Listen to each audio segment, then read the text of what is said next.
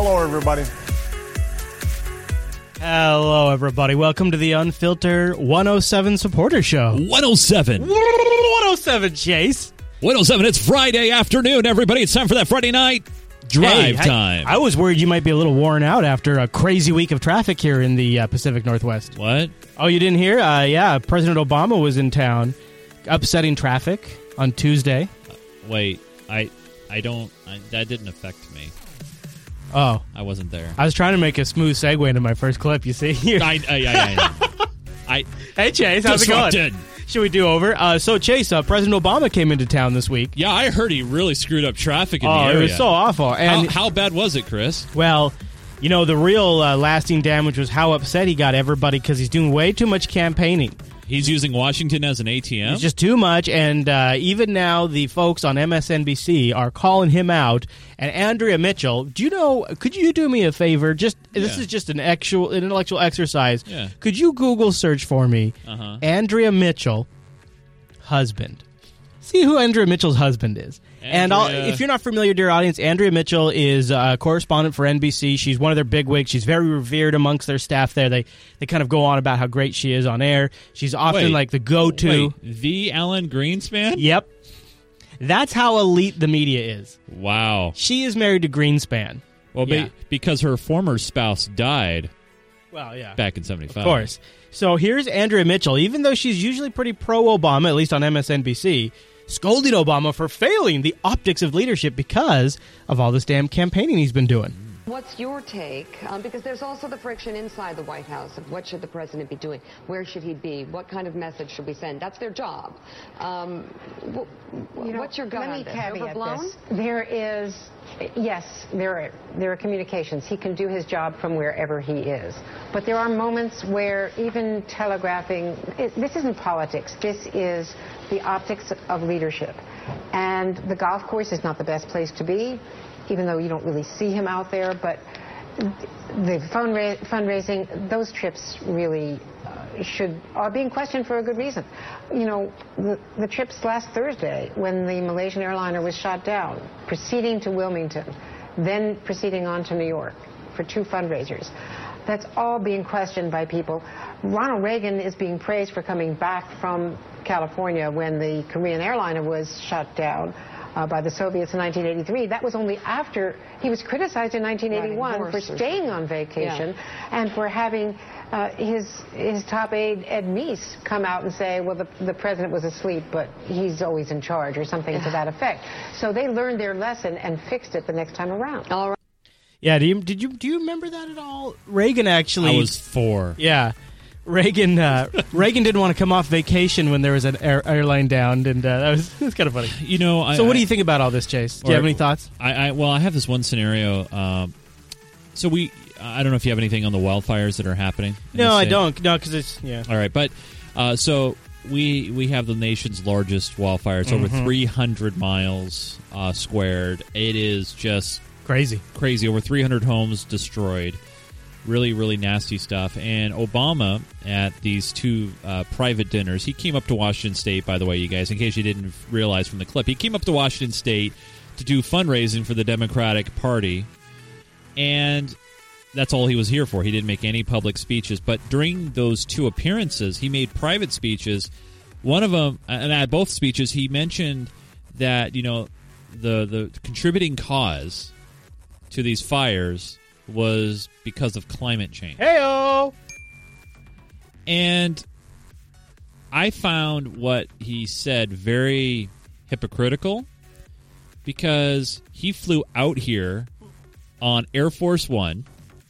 Then there's an accessory cargo plane that brings all his vehicles, his bulletproof things, and all that fun stuff. And then, of course, his escorts. Then he's got his military jet escorts, and then he basically stops traffic for up to an hour while he drove to the east side of Seattle area. And not to mention, like, isn't the U.S. military like one of the largest polluters in the world? Right. And then he blames these fires on climate change. So, yeah, I mean, yeah, but that's always how it goes. Everybody says the same thing about Gore. It's always the same thing. But I don't know about you, Chris, but I completely agree that Obama, who's I think, done over 250, 300. Yeah, nearing 300. Yeah, 300 appearances for fundraising efforts.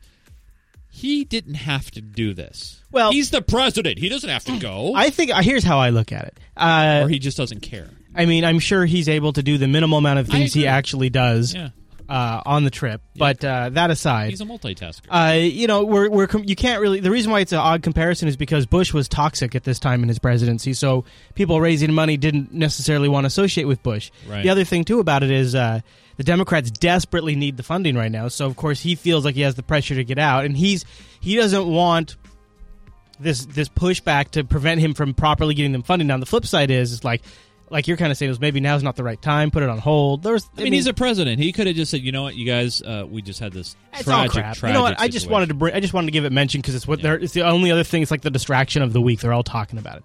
Did you see this other thing? So there's this whole Israel-Gaza thing going on, and with the downing of MH17 and just the general rocket fire happening from Gaza into Israel. The FAA, after some interesting warnings from Delta and some suggestions from the State Department, they said they didn't want to do it. Right, they suspended flights out into Israel. Of course, now tourism accounts for about 2 to 3% of Israel's entire GDP. So tourism is hugely important to Israel.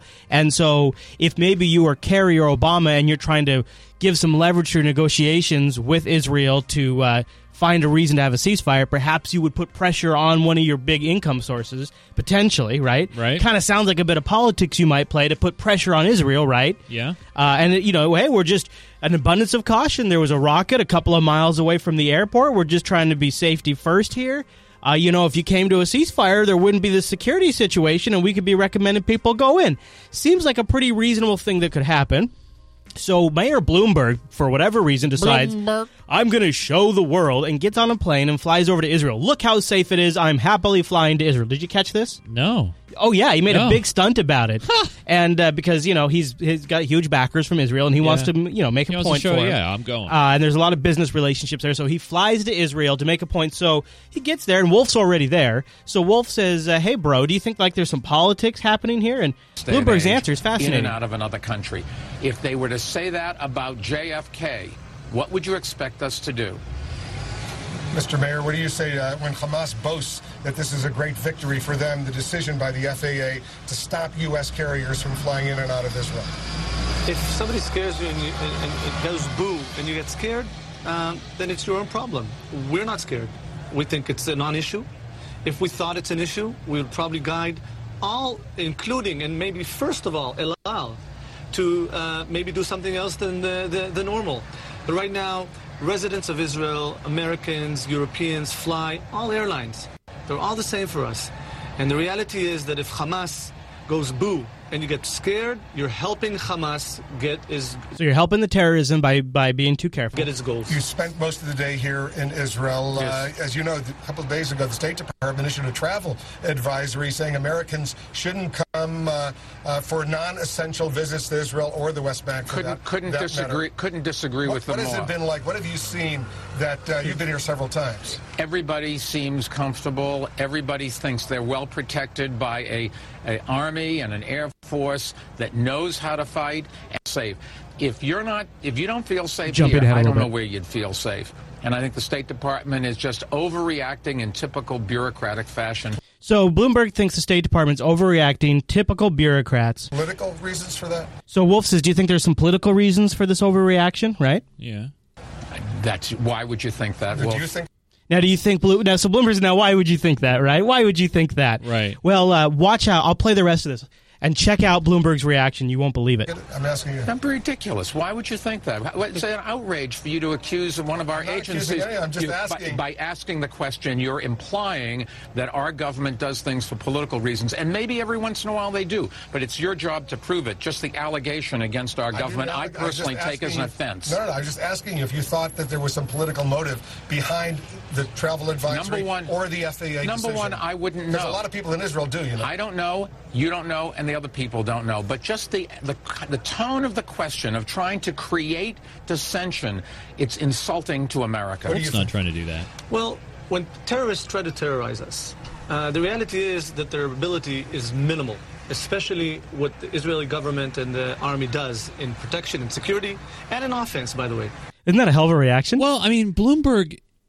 Isn't that amazing? He feels offended, and it's like, no, I think he's just doing a misdirection technique. Bloomberg's obviously there playing politics himself. Yeah, like, yeah. So he's doing the common misdirection. Like, well, how dare you accuse of politics in this kind of a situation? Your tone of your voice is really, really subjective. Some people think the reason he's doing this is because he's going to run for president, and he wants. I actually give Wolf a little bronze star there for asking the question that should be asked. I know. I was surprised too, and I just, it shows you why they never ask those people those questions, because they just get trounced on air when it happens. By the way, Bloomberg will not go back for another 3 months on CNN after this interview. Yeah, no kidding, huh? Jeez. All right, so we got to get into some of the stuff that's related to the show, because that's pretty much the rest of it. We do have a couple of things to cover before then. This one I thought was kind of... you tell me, because this is totally unrelated. This is kind of technology related. Got it. You know how sometimes companies will work with an outfit like Bloomberg to kind of run a positive piece on them? Apple does this all the time. Google does this all the time. Microsoft does it. They'll work with a trusted journalist like Walt Mossberg to write a really nice piece, right? Yeah. Well, Samsung worked with Bloomberg to... speaking of Bloomberg, Bloomberg owns a news, right? Bloomberg News, right? Bloomberg News, yeah. They wrote a piece about how Samsung is run by a family that is Steve Jobs times 25. Are you interested in that? Oh, man. You want to see that? Oh, this is good. All right, okay. Oh, you visited their headquarters. You have some understanding of the structure, I imagine. Do you feel like you have complete understanding of the structure? Because I know complicated, and this is a fairly complicated one. Does anybody really have complete understanding of Samsung's structure? I mean, there are 74 companies that are part of the Samsung group, and they are all part owners of each other in this kind of ridiculous maze of cross-holdings that somehow the Lee family controls with only 2% of the total shares of stock out there. But they've managed to control the company since 1938. This reminds me of Ivan Kruger, the Match King, or... dare I even say Enron, although there's no suggestion here that there's something sleazy about this or dishonest about it. But why have such a complicated ownership structure? Is it about taxes? I think, it's partially about taxes. It's partially about maintaining family control. So Samsung is obviously, one of the largest companies in the world. It's certainly the largest company in South Korea. Its revenues are equivalent to about a fifth of South Korea's gross domestic product. And to be able to hold on to all of the various businesses there, from life insurance to amusement parks to smartphones and televisions and all the things we know Samsung so well for, requires this bizarre sort of arrangement between companies so that the Lee family remains at the center. Talk to me about the influence that the Lee family has, the patriarch of the family has, over the day-to-day life of Samsung workers or at Samsung's business. Well, this really can't be underestimated. I mean, when we're talking about Lee Kun-hee, the current chairman of Samsung, it is sort of like Steve Jobs at Apple times 20. He is really revered within the company. Yes, the culture of that company. More than Steve Jobs. Yes, because of the way that the company functions, it all sort of rolls up to the chairman. And everybody you talk to when you go to visit Samsung and visit their various divisions, you might ask them, like, how have you become so successful? And to a man and woman, they will answer the same way. They say, it is because of the vision and the leadership of the chairman. I mean, it's really sometimes quite strange. So as a result, the chairman looms very largely over Samsung. And with his son, waiting in the wings, there's a lot of anxiety about whether or not he'll be able to step into some very, very big shoes. Yeah, it sounds more like Chairman Mao than Chairman Steve Jobs in terms of the sort of the reverence. Didn't you write about, was the story about his voice piped through the offices, or tell me about that? So if you are in South Korea and you go to Samsung's executive training facility, which is actually next door to an amusement park that Samsung owns called Everland. And the only reason I mention that is because, in fact, it was the amusement park for many, many years that was actually the owner of the entire Samsung group. That was the company that was the holding company, if you will, for all 74 divisions of Samsung, from shipbuilding to microprocessors. But go right next door to that amusement park and you'd visit the training center, where the voice of the chairman would be sort of on speakers randomly in different hallways and in different rooms. I know what he says. Remain seated, please. Keep working, please. Keep your hands arms inside the vehicle at all times. Doesn't this just keep getting weirder? Part of it might be also cultural. I wouldn't say Chairman Mao-ish, but I mean, it's one of those things. It is funny though that they have Asian corporations. And it was a holding company from the carnival. Yeah. Including the Frankfurt room, which is really almost a shrine to the chairman, and recreated the hotel room in Germany where he gave an address back in the 90s that sort of set the new direction for the company. Samsung bought all the furniture from that hotel room, shipped it to Korea, and reassembled it there next door to their amusement park.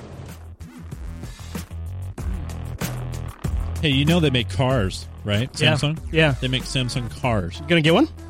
I wish they sold them here. All right. I have a Samsung refrigerator. Does that count? That was as far out of left field as we're going to get because the rest all is infield. Did I talk about in the show that Russia made a great deal with Cuba and they're going to be reopening bases? Yeah, and at least that's the scuttlebutt. And they've forgiven all that debt. Yeah. This clip plays a little bit because I don't think we had a clip for it last week. Oh, no, I don't think so. Meantime, Russia may be reopening a Soviet-era base in Cuba. It was once used to spy on the U.S. During the Cold War, it was part of the largest intelligence operation outside Moscow for gathering radio communications. Jan Crawford is in Washington with the Kremlin's latest maneuver. Jan, good morning. Good morning, Margaret. Russia closed this Cuban spy base in 2001 under pressure from the United States, but it now appears Russian President Vladimir Putin is applying some pressure of his own. Putin reached the provisional agreement to reopen a Russian Cold War-era spy base while visiting Cuba last week. The base is located in Lourdes, 150 miles from the coast of Florida. It was established by the Soviet Union after the 1962 Cuban Missile Crisis brought both nations as close as they would come to the brink of war. Our resolution will call for the prompt dismantling and withdrawal of all offensive weapons in Cuba. The base was open from 1967 to 2001. And was a very substantial facility at its peak with about 3,000 people. As chief of the Cuban Armed Forces in the 1990s, Raul Castro boasted that 75% of Russian intelligence on America was gathered from Brother Fidel's small island nation. In exchange for Russia's return to the base, Cuba will be rewarded with up to $32 billion of debt relief.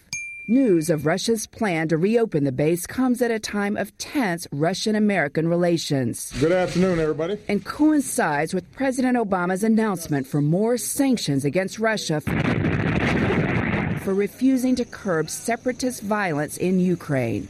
We have to see concrete actions and not just words that Russia, in fact, is committed to trying to end this conflict along the Russia-Ukraine border. At the time of its closing, the Cuban base was an expensive venture for a Russian government looking to cut costs.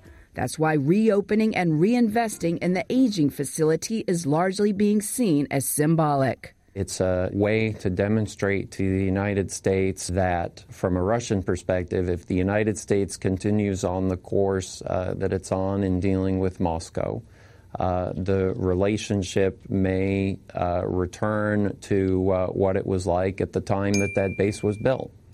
Now, Russia's return to its spy base in Cuba may not draw an immediate response from the White House because the U.S. has been under criticism of its own from the international community for its spying ventures in Europe. Gail? Got it. Thank you, Jan. Thanks, Jan. Well, at least we still have a base there. It's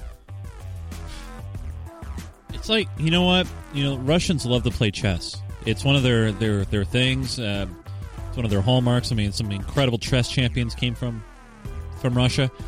This is what you see right now is one of the biggest chess games there is. They're moving pieces. Putin's moving pieces. Obama's moving pieces. Before we get to the chess game, because that's what after this next clip, what's all we got left is chess game. All right. Actually, I have two clips. Your choice. Okay. Chase's choice. Chase's choice. Chase's choice. Brooklyn Bridge security questioned after mysterious white flags, or orange juice sales at an all-time low. We're going to have to go with orange juice because I already know about the first one. But okay, orange juice sales, the real story, obviously. Chris, drink your juice. And a sign of the changing times in the news today. It's about an iconic part of the American breakfast, now on the ropes. We're talking about orange juice. Sales are in a free fall, now at a record low. ABC's Matt Gutman tells us what is happening to an American classic. For generations, it's been the staple of delicious part of this nutritious breakfast. But orange juice that Sentinel posted near the cereal and toast has a problem. Last month, Americans bought less orange juice than they ever have since they started keeping track. Over the past decade, sales down 38%, blamed largely on a devastating bacteria killing Florida's citrus crops. Recent studies showing it's also rich in calories and sugar. And then there's the competition, aisles and aisles of it. All sorts of fruit juices, there are vitamin waters, mineral waters, coconut waters. It's almost overwhelming. The Florida Department of Citrus is trying to win back soured consumers with new ads. This is Captain Citrus. Captain Citrus! And tapping Marvel Comics to bump the rotund Captain Citrus in favor of someone more buff. Because what the industry needs right now is a superhero. Matt Gutman, ABC News. Wow. Horrible. All right, wait a minute. How horrible is that? First off, you guys, chat room, what did we just hear or see if you're watching the video stream? I just saw an orange that was a superhero. No. What was that whole package? What did you just see, Chris? Come on. Orange juice. I should buy more orange juice. That's right.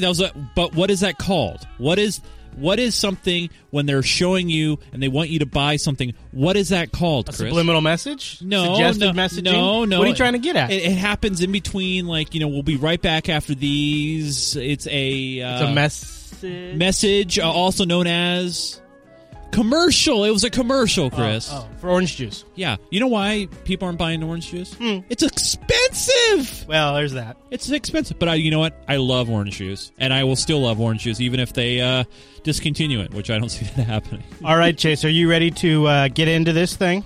You ready to get into this?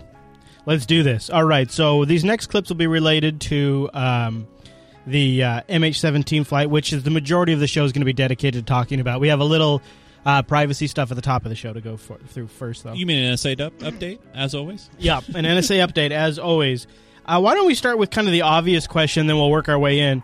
Why would an airline be flying over a war zone? Let's start there. Right. And then we'll answer that, and then we'll sort of talk about, we're going to look at Putin, we're going to talk about all kinds of stuff. All right. But just to get us thinking about, sort of some of the dynamics about the situation. In the midst of the crash of Malaysian Airlines Flight 17 from Amsterdam to Kuala Lumpur, one question that inevitably comes to mind in the wake of this tragedy is why airlines are allowed to fly over dangerous areas like the border of Ukraine.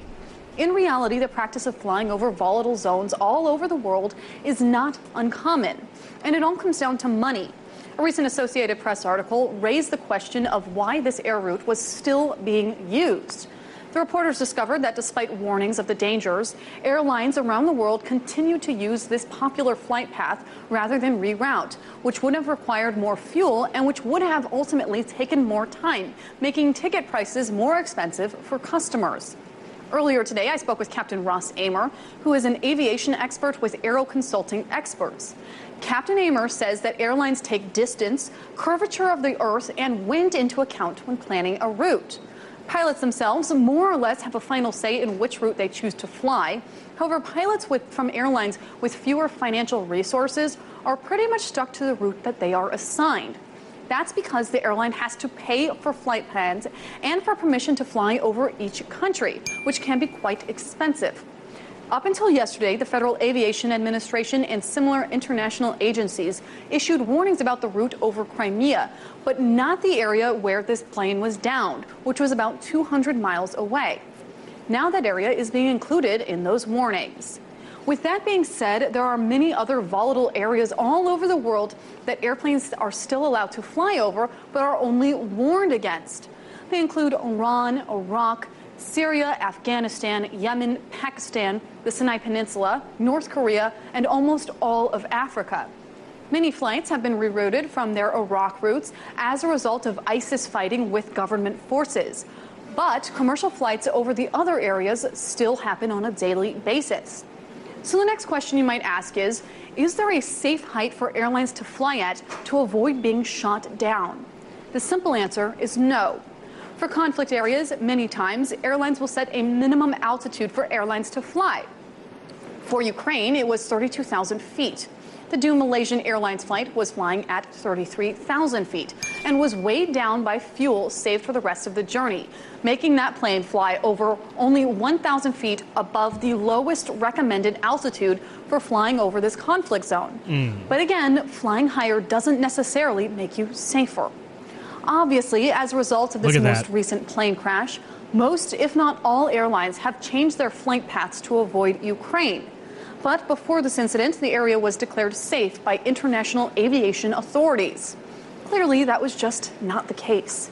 So, in the wake of this tragedy, and out of an abundance of caution, airlines will likely begin to reconsider their routes to ensure that they are traveling in safe skies. Reporting in Washington, Megan Lopez, RT.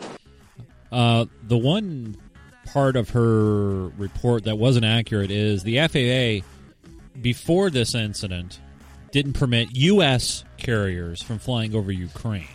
So when she said what she just said, the FAA. Well, the FAA is already. This was before the incident. Obviously, Malaysian Airlines doesn't have to adhere to FAA regulation. Yeah. There was also some Indian airlines that were flying there. Yeah. So to say that no one was adjusted plans, that's not exactly true. Word. All right, so now let's dive into Putin and his inner circle and just look at the framing of everything. Maybe we'll break down a few of the phrases they use, even look at the imagery they display, all of that kind of stuff. Take it all in. Remember, when you're assembling something like this, every second, every soundbite, every imagery, everything is particularly chosen. You don't have a package for national TV that just accidentally comes together. You don't even have it for a podcast, let alone national TV. So make sure everything you watch carefully. 1 week after the downing of Flight 17, the world's attention remains focused this morning on Vladimir Putin. Headlines in the days after the disaster singled the Russian president out. Look at that. The Sun reads, Putin's missile, the Daily News, Putin's war, Daily Mirror, slaughter at 33,000 feet. Or 33. Time Magazine's latest cover story is entitled Cold War II. Look at that. Look at that great shot of Putin with an airplane in the shadow. That's a good one. Newsweek dubs Putin a pariah. The pariah, and look, he's got a mushroom cloud in the reflection of the sunglasses. Isn't that great? Wow. And, of course, his skin is dead like a zombie. The West public enemy number one. That magazine offers a rare look into his personal life and daily routine. Michelle Miller's here with some of the new revelations. Michelle, good morning. Good morning to all of you. And despite his leading role on the world stage, the man Forbes recently named the most powerful in the world has remained much of a mystery. Now, interviews with members of his inner circle done over the course of more than 3 years are telling us much more about the life he leads beyond the public eye. In public, Russian President Vladimir Putin is known for his icy stare, seemingly impenetrable, much like the life he leads. Let's just point out that this is running on the CBS Morning News. Yeah, good morning. He doesn't talk, an interpreter says. He feels no need to smile. The interpreter was one of dozens of sources who spoke to Newsweek writer Ben Judah. The question of what does Putin do every day, I think, is a hugely important question. Photos of the shirtless president horseback riding and fishing have given us a glimpse of his personal life. Gotta get those in there. But those close to him have revealed new details, like his morning routine, a late breakfast, then a solitary swim, where, quote, assistants suggest he gets much of Russia's thinking done. In his office, the ex-KGB officer shuns technology, instead relying on paper documents and Soviet war-era landlines. Wonder why that might be. He's so paranoid. Yeah. Why might that be? It paints a weird, miserable, sinister, lonely life. So hold on a second. Wakes up, has a late breakfast like I do, then goes for a swim, which actually sounds frickin' wonderful and healthy.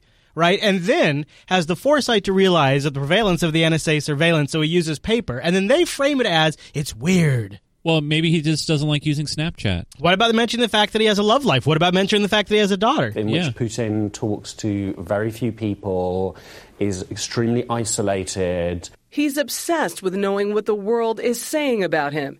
Aides prepare daily press clippings, and while he rarely uses the internet, his advisors show him parodies. Hello, Vlad, it's Barack. I'm sorry. I've been playing iPhone game Candy Crush. It's so addictive. I just take the candy and I crush it. In reality, Putin has a strained relationship with President Obama and other world leaders. Oh. When he travels abroad, he only eats food cleared by the Kremlin. By the way, same with Obama. Same exact thing. Most leaders. Everything he will need arrives by plane load. Also the same with Obama. Yeah. Russian cooks, Russian cleaners, Russian waiters. Exactly the same with Obama. And Merkel and Tony Blair. Oh, wait, he's not the... The president is indifferent to the offense of the host nation.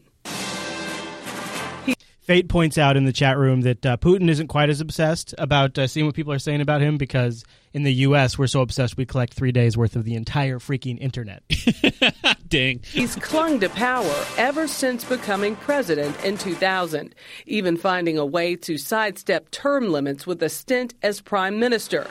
His inner circle calls him Tsar, implicitly linking him to the iron-fisted rulers of Russia's past. Calling him the Tsar stopped being a joke and it became real. And it just reflects how he grew more and more powerful, and they grew to fear him more. And so little is known about President Putin's private life. The New York Post and other outlets report this morning that Putin's 29-year-old daughter, Maria, lives in the Netherlands with her Dutch boyfriend. And citizens there, including public officials, they're calling for her deportation. Yeah, they're saying very unkind things, writing names on her picture, asking her to leave the country. And they know where she lives. Yeah. And we've got coming up a man who's known him, who's met him, General Jim Jones. Oh, my Spoken with He's him. met him. All right. Interesting conversation coming up. Thank you, Michelle. Thank you. Very Michelle. interesting. Yeah, you know why his daughter's over there? Boyfriend. Yeah, because they got big business over there. Lots of business going on over there. All right. Interesting that it was a Dutch flight that... So, let's, when the news hit that this flight had landed, crashed, smashed into the earth, Shep's on the news deck with his big touchscreens. Yeah. And he's ready to break the news. Oh, really? And Shep's there. Does he have his remote? He's going to bring it straight from the government because, every day, in fact, we've got some clips this week. Every day, the State Department holds a press conference live. They stream it live to all of the news stations, and they also release it up on YouTube, which is where I catch it. And so Shep taps into the live feed to bring us the United States government's absolute latest information about flight MH17. Oh. You want to see how it went? Yeah, let's see it. From the news deck. From the deck. Ukraine now spans 9 miles. Large debris fields tell us one thing, that something happened in the air, and then it came to the ground. Jen Psaki, the State Department spokesperson, live. The Afghan IEC began auditing ballots from the Afghan presidential runoff. The audit is being conducted in Kabul by the IEC under close supervision. Well, this is just highly inappropriate, I would say. They are going through day to day. Each day, the State Department has a briefing. Each day, there are State Department reporters who are there. That is their beat. They are assigned to be there. And you get a long list of things going on all over the world. And then you get to ask questions. Today, a Malaysian Airlines jet has fallen from the sky over a war zone, and the State Department is beginning with routine matters. You figure it out. I can't figure that out. Wow. Whether they will certainly get to this. Jennifer Griffin, I can't believe what just happened. That's the State Department, Shep. I'm not surprised. But wow. At this point in time, what we're hearing from Pentagon officials and other U.S. official sources, they're not confirming how this plane went down. The whole media's reaction to this thing has been such a clown show.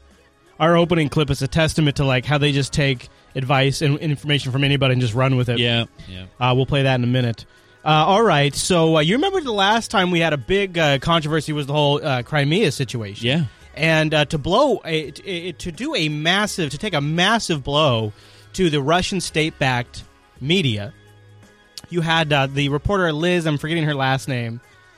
She left RT in a very public way. Remember this? Oh, that's right. And she had her big thing, and she dropped the mic. Gone. And then it came out that there was a right-wing financing group that was behind it. They were even pre-tweeting that she was about to do it. Right. And they knew about it, and that group was directly connected to Victoria Nuland, right, who was over in Ukraine saying F the EU, right? Yep. So guess what? Another big controversy happens where you've got Russia saying one thing, the U.S. says another thing, and oh my goodness! Someone's going to quit? An RT reporter quit. Isn't that crazy? What? And you know where they went? Immediately afterwards, while everything was still up in the air, just like Liz, immediately sat down over at CNN. Please tell me not. We Abby, don't have please. time for propaganda. Those are the words of President Barack Obama a few hours ago as he called for a credible international investigation into what caused the Malaysia Airlines downing. My next guest has worked for 5 years at Russia State Television called Russia Today, otherwise known as RT. Sarah Firth worked in Moscow and London covering stories such as the war in Syria, riots in Turkey, and the surveillance programs. But today, she publicly quit RT, announcing her departure on Twitter with the words, "I am for the truth." And she joins me now in the studio. So, Sarah, this is an incredibly sensitive issue because propaganda has been the name of the game, and the channel you worked for and that you were part of for the past 5 years has been really stirring and fanning the flames of propaganda. So why did you decide now to call it quits? It was a long time coming, the decision. I've been thinking about it for a while. I've been discussing with RT the possibility of moving on. So that was actually our T statement too, as they said. Well, actually, Sarah's been talking to us about quitting for a while now. Yeah.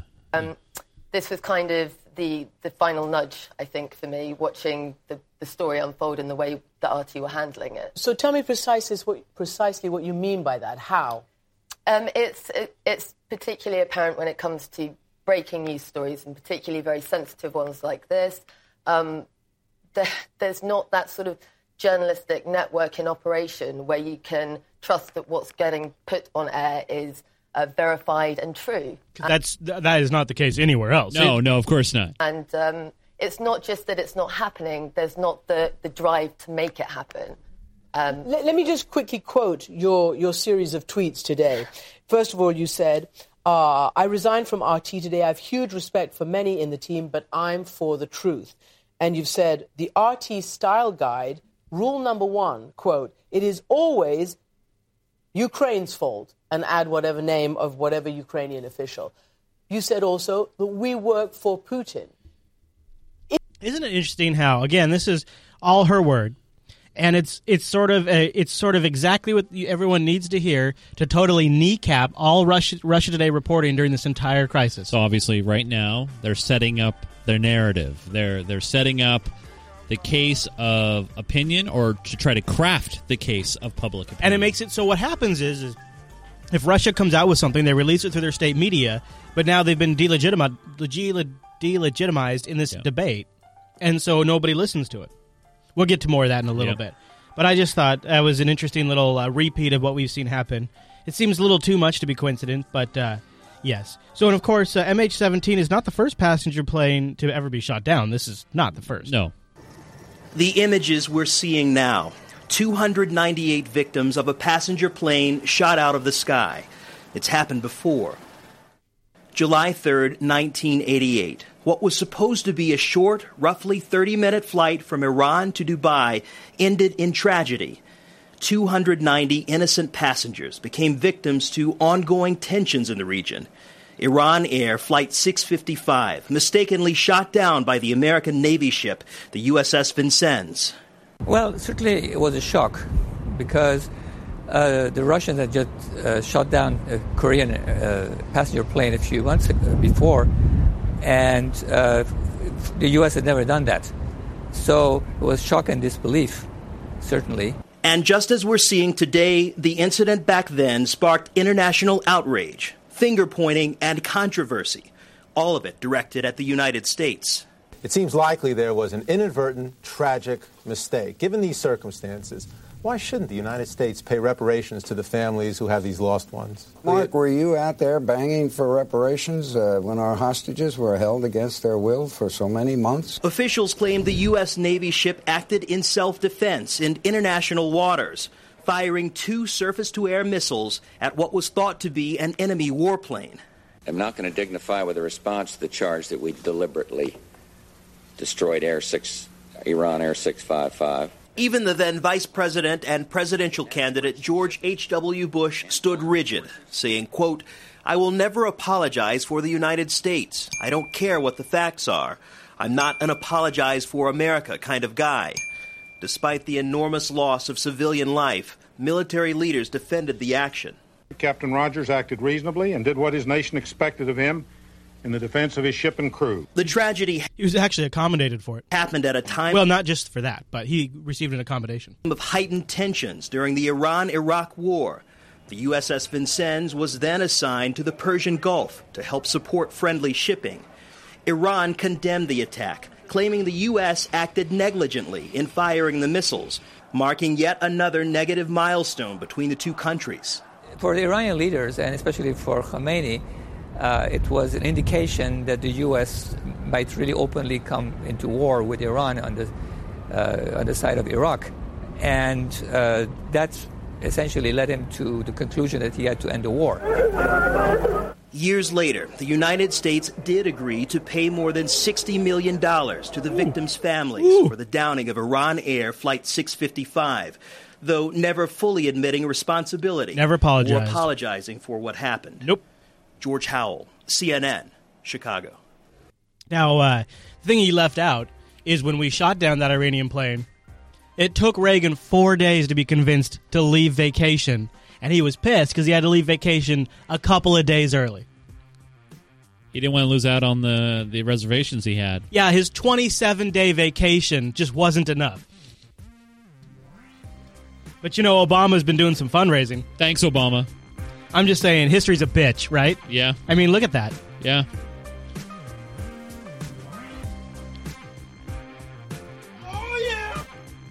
All right, I think that's good. We got more in the pre-show folder, but you guys can go watch it for yourself. I feel like we should probably get rolling. What do you think? I think we've primed the pump, Chris. Yeah. We've primed it. Now we're ready to start the engine. Gross. Just saying it's gross, that's all. And guess what, Chris? We just gained a Patreon. Hey, that's awesome. That's good. This is Unfilter, episode 107 for July 25th, 2014. To an MSNBC exclusive, U.S. Staff Sergeant Michael Boyd is at the U.S. Embassy in Ukraine and says that he saw a missile in the air hit the plane. He is on the phone with us. Well, I was looking out the window and I saw a projectile flying through the sky, and it would appear that the plane was shot down by a blast of wind from Howard Stern's ass. So it would appear that the plane was shot down. Can you tell us anything more from your military training of what sort of missile system that may have been coming from? Well, you're a dumbass, aren't you? I'm sorry, sir. All right, we're going to take a quick break, and we'll be back with all the latest next.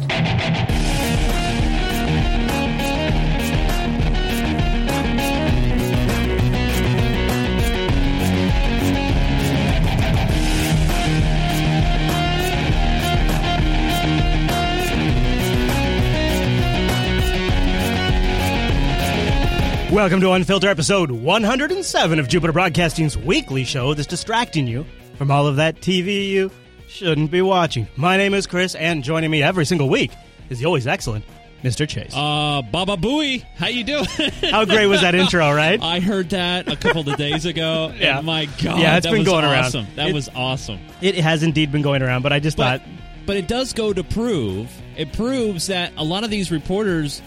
They're just taking it in. They're just taking it in. People taking people's word for it and just running with it. Did you hear about how he social engineered himself on the air? No, tell me about it. Okay, so basically, this guy who's obviously pranking for Howard Stern, he doesn't work for Howard Stern, but he told Howard he told Howard Stern how he social engineered this. So he called the assignment desk. Yeah. Okay, and he said this is like a thing he does, right? Right. Or he used to do. Right. Yeah, and he does this every once in a while just for fun, and it's increasingly harder and harder to get to do.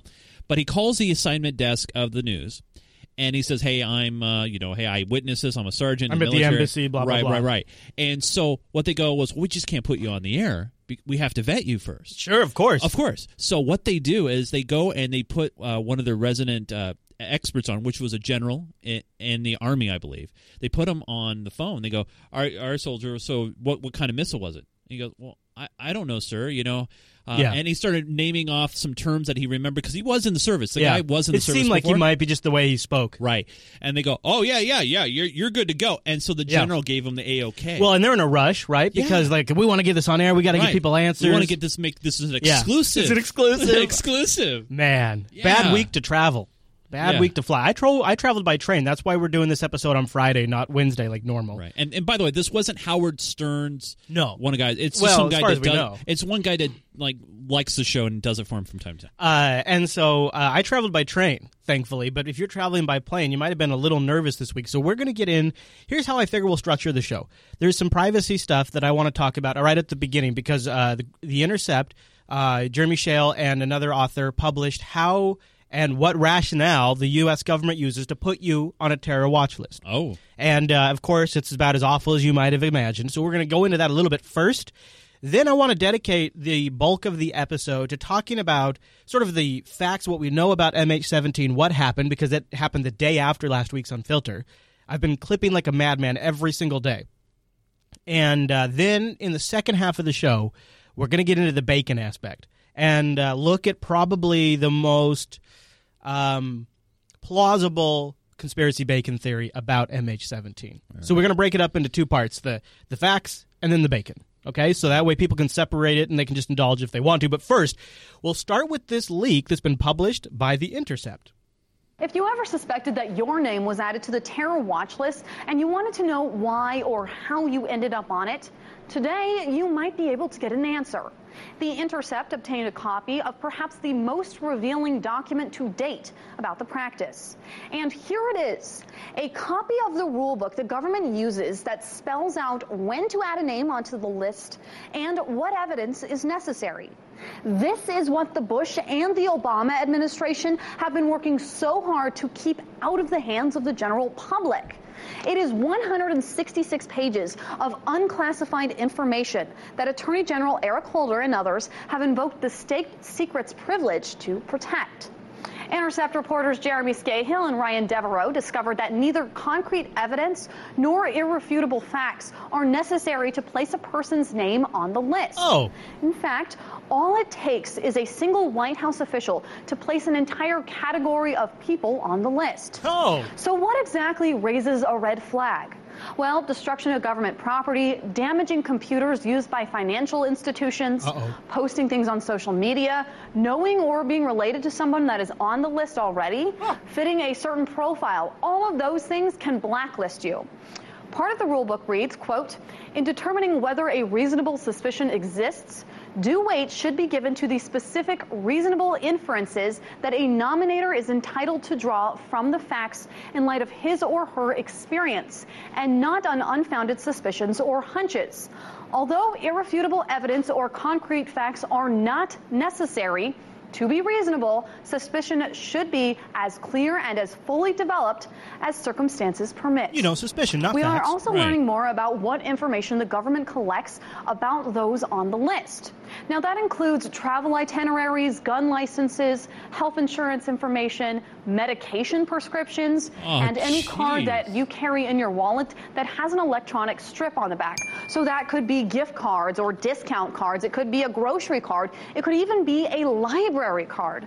They also collect academic transcripts, parking tickets, email addresses, and much more. And a number of agencies like the USAID contribute to the collection of this information. Now, the number of people that have been added onto this list has ballooned, with nearly 1.5 million names submitted to the watch list over the past 5 years, and 99% of those names being approved to be added. Now, take a look at these numbers.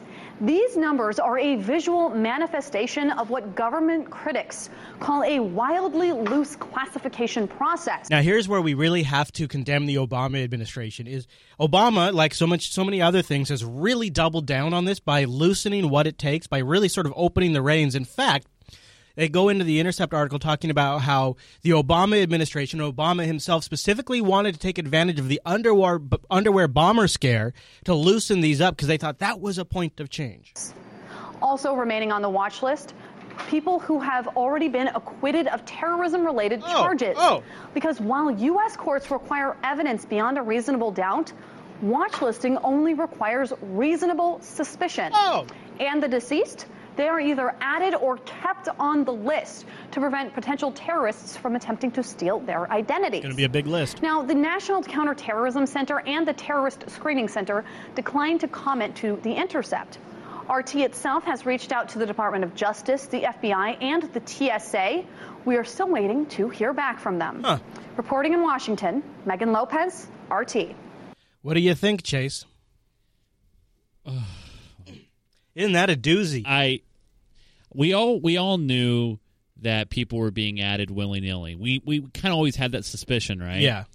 And now that we actually have this 140-page plus document on this, amazing nuts. Yeah. Amazing. Great article, too, on The Intercept. This is one of their better ones in a while, and I've got some of the charts and some of the imagery in the show notes and some of the choice quotes, but you can read the whole thing if you want to. By the way, if you're not watching the visual stream, you should. The TSA guards here, they have fans directly on their hands. That sounds comfortable, man. That must be nice. And they're always staring at Windows XP screens. They don't want to get sweaty mouse syndrome. It's a very, very serious disease. You know why? You can't see their screens either. You're probably playing games. They're probably gaming. Fair enough. SMS syndrome, huh? Mm-hmm. Sweaty mouse syndrome? SMS?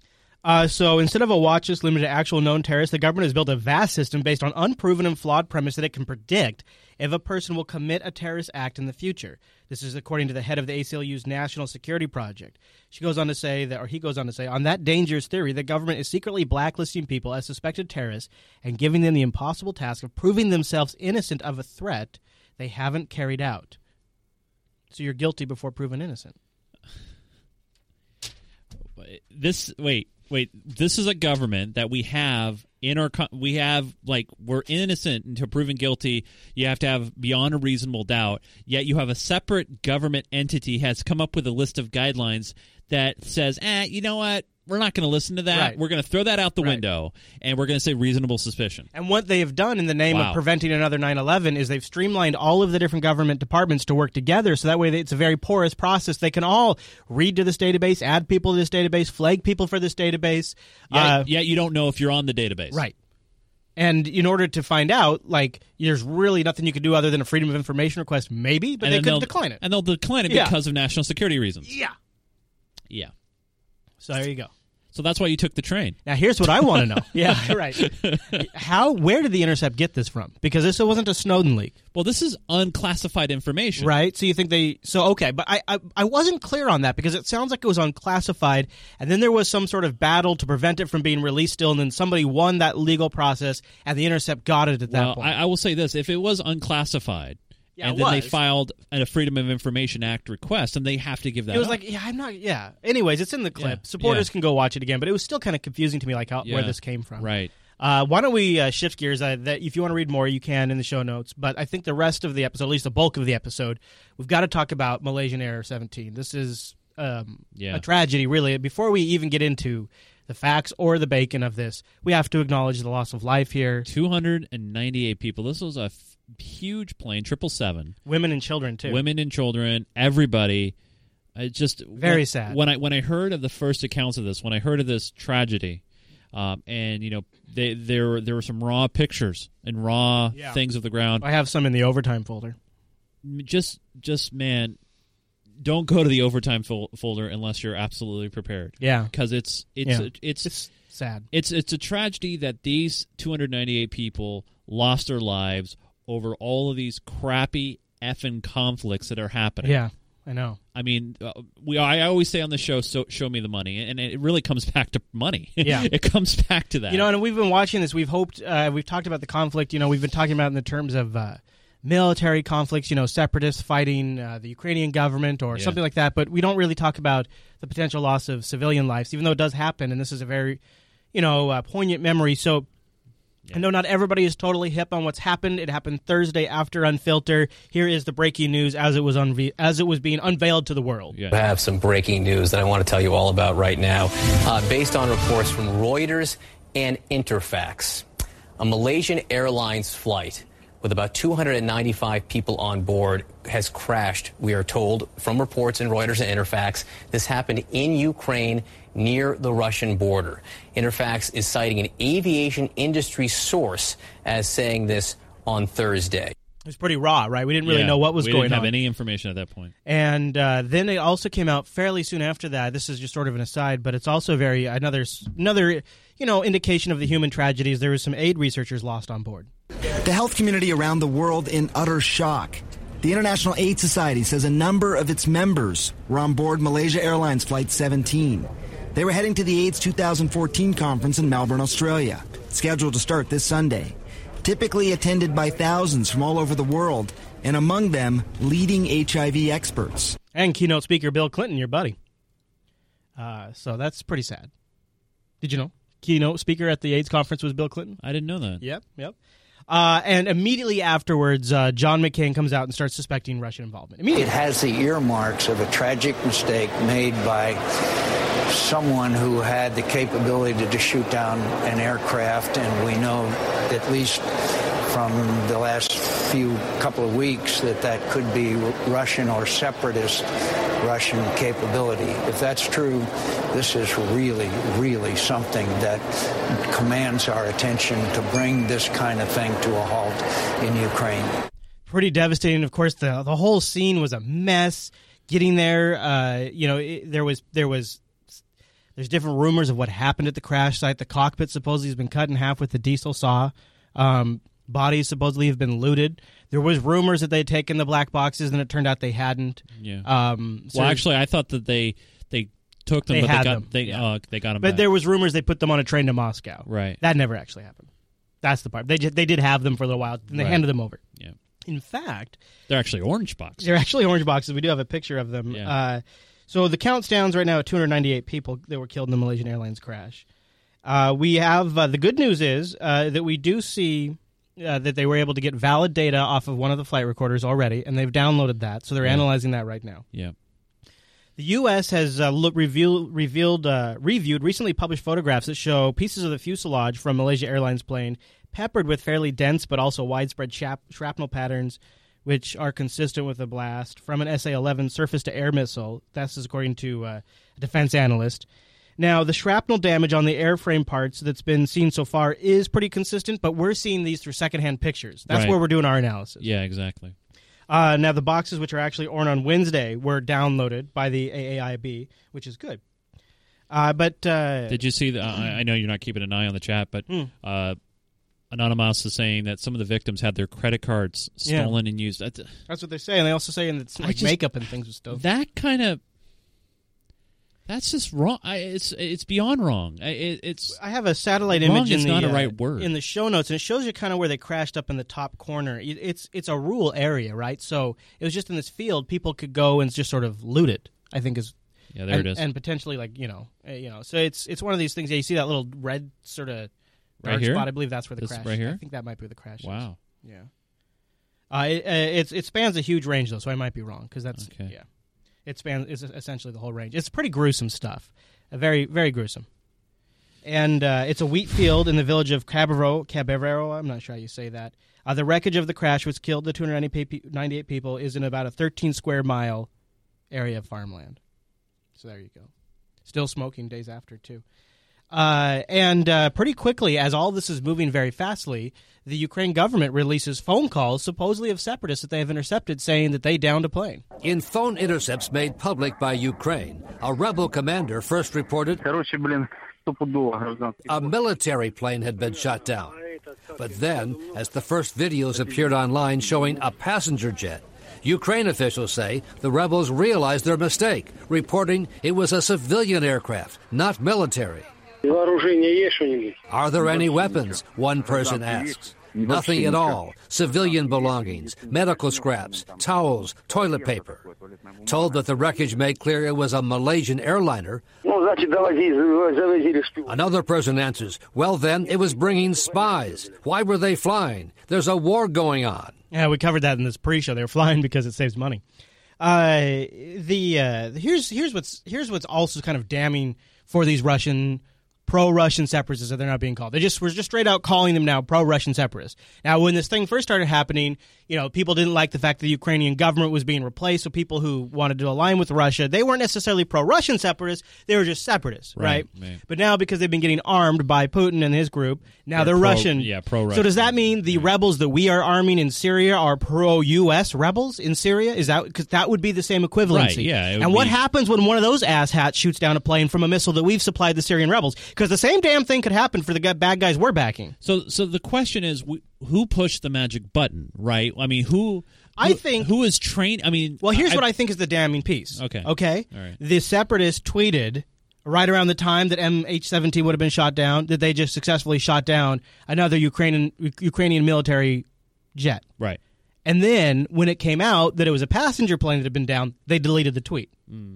That's pretty damning, right? I mean, that's guilty-ish. Yeah. So I don't think it's all that suspicious to think that they maybe didn't know what they were targeting. They probably have been supplied the weapons. Now I know we from have Russia. I know we have a clip here talking about the missile launching system, and I know from some of the things that I've read about the missile launching system, this is a sophisticated piece of machinery. Yeah, we have info about it in the show notes. In fact, we have a video that covers all of the bulk. It's Buck BUK missile system. The Buk. Yeah. All of that's in the show notes to give you all the details, like the range it can shoot and stuff like that. And immediately they're saying, okay, look, this has to be Russian weapons. In fact, the U.S. just came out and said Russia has enabled this attack. U.S. intelligence officials say all the evidence still points in the same direction, that Russia provided the missile used to shoot down that airliner.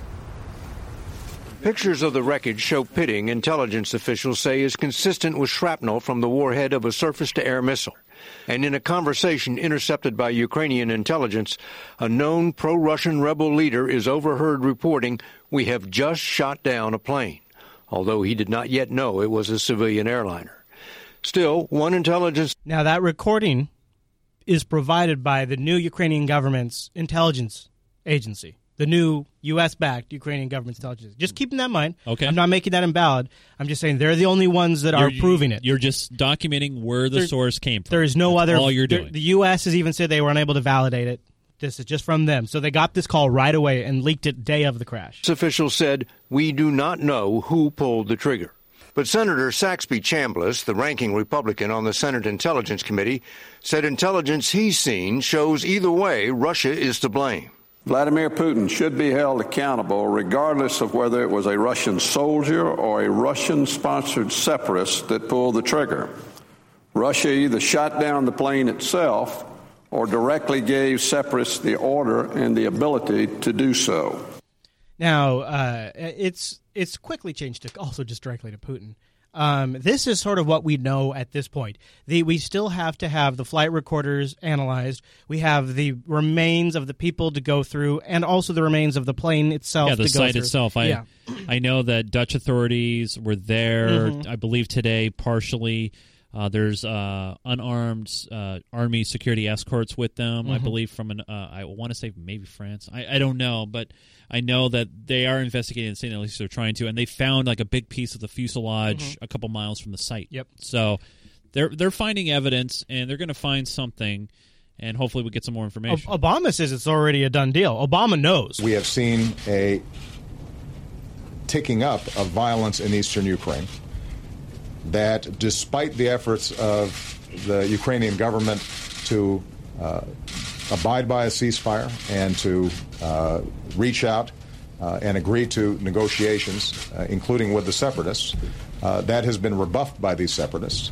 We know that they are heavily armed and that they are trained, and we know that that's not an accident. That is happening because of Russian support. It is not possible for these separatists to function the way they're functioning, to have the equipment that they have. Set aside what's happened with respect to the Malaysian airlines. A group of separatists can't shoot down military transport planes, or they claim shoot down fighter jets without sophisticated equipment and sophisticated training, and that is coming from Russia. So we don't yet know exactly what happened. with respect to the Malaysian Airlines, although obviously we're beginning to draw some conclusions. Yeah, we sure are, aren't we? Definitely beginning to draw some conclusions. And it's interesting because I think, here's my thesis. And I'll tell you now, after watching this, the first night this story broke, I was up until about 1:30 in the morning creating clips. I was literally clipping faster than they were, or slower than they were coming in. So by the time I was done making one clip, I would have like 3 more to clip. That's the fear. So I've followed this so closely from so many different feeds. And I've tried to put the best of all of it. Now here we are 1 week removed plus a day. Right. I've tried to put the best of that still holds up in the show notes. So we're going to talk about a lot of stuff in this episode. And if I forget to cite something, I have tried to put the citations in the show notes, including charts, data, links, everything. Right. Okay. So I just want to say that up front. All right. Now, what Q Collective is touching on is a key part of the information. You have to understand how these systems work and that they're not too super sophisticated. They see a dot on a radar screen. They don't know really how to differentiate. They might get some data, but they're not like jacked into the whole flight network system where they're getting all of the flight IDs and recognizing them. Now, I thought, unless I misread, that the Book system has the ability to get a transponder from the aircraft. We're going to get into this. Okay. So before we get into the bacon aspect of this, because this is where we start to go into bacon territory, I want to stop and we'll just take our mid-show break and thank the patrons of the Unfilter show, because they really are the folks who keep us on the air, who keep us going every single week. And I was excited to see that just before the show started, we actually picked up one new patron. That's right. Which is a great way to support the Unfilter show. And we've actually had a bit of a slide recently, too, which is really discouraging when I'm working really hard on this show. So it kind of gave me a little boost to see we picked up one more right before we started. We're sitting right now at 294, so we slid from last week. In fact, we now have 5 openings in the swag slot, which would be a good time to jump in because we're probably going to be doing something fairly soon. And you go over to patreon.com/unfilter to get started, Chase. Yes. Well, that's the place to go, where if you really want to be a part of the show, and when I mean just not a part of the show like in the chat room or you're listening to the show, but truly engaging with what we're trying to do. Obviously, this is a fully listener-supported venture, meaning you guys are directly investing in what we're trying to do, and that is sharing the news and giving you all the angles and helping you come up with your own conclusions to what's going on. You know, we're able to take stupid risks. Like, we're about to go into a territory that it would be completely inappropriate for sponsors to want to be associated with. No. And so we wouldn't want to put them in that position. And you enable us to be responsible to you. So the people I'm trying to make happy are that 294. And I want to make it even more because we've got plans to expand the show. And eventually I'd really like to be able to take the show on the road and get experiences from all of you out there, meet some of you, and get a little more influence, get different points of view in our reporting. Yeah, now the great thing about Patreon is you can, contribute as little as a penny a month if you want. You can do as high as $1,000 a month. And the great thing also is when you become a contributor to Unfilter and support us on Patreon, not only you get access to the very wealth of knowledge, if you will, database of all the back catalog of content. We've been covering the NSA since, episode 54 of the Great Unfiltered Show. Yes, sir. And so you get access to all of that, all the clips, all of them, even the ones that we don't have time to get to. Wow, Chase, look at this overtime folder this week. There it is right there. Look at that. This is the overtime folder this week. And actually, I would like to take this moment to make a call out to some of our Unfiltered supporters who grabbed this BitTorrent sync. I could use your help. This is a data mine of great clips and more information about what the hell is going on and who is saying what, and I just can't get to it all. There's almost, I think, 50 in here. Wow. And I could use your help. So if you're an Unfiltered supporter and you have our BitTorrent sync and you have this overtime folder this week, I would really appreciate if you could find a few clips, try to make them short, and send them in to us. We could use them in a future show because I believe there is data that is worth mining in here, but I just don't have the time. Yep. And so we'll throw things in there. You also get access to all of the notes, all of the clips, everything we talk about in this episode. Yeah, that's the coolest thing, and we're immediately reportable to you guys. And if you do become an Unfiltered patron here, Chris, I'll show up some of the screen here. You could see that you get into a kind of a cool little club, if you will. You get to be a part of the Unfiltered Nation. You get to talk with other Unfiltered fans. You get to kind of have the bat line to the hosts. And the other great thing too is there was a suggestion here, they would like to see more Red Book predictions. Which we've been doing. We picked that up. So we'd love to hear from you guys. Yeah. In fact, people have been coming to visit the studio from time to time, and the Red Book is a visitor attraction. What about is the bell? Yeah, the bell and the Red Book. Okay, fair enough. People thumb through the Red Book. Seriously, nice. It's great. I love it. Yeah, and so what we're going to do today is we're just going to have an intellectual discussion and talk about a possibility with MH17.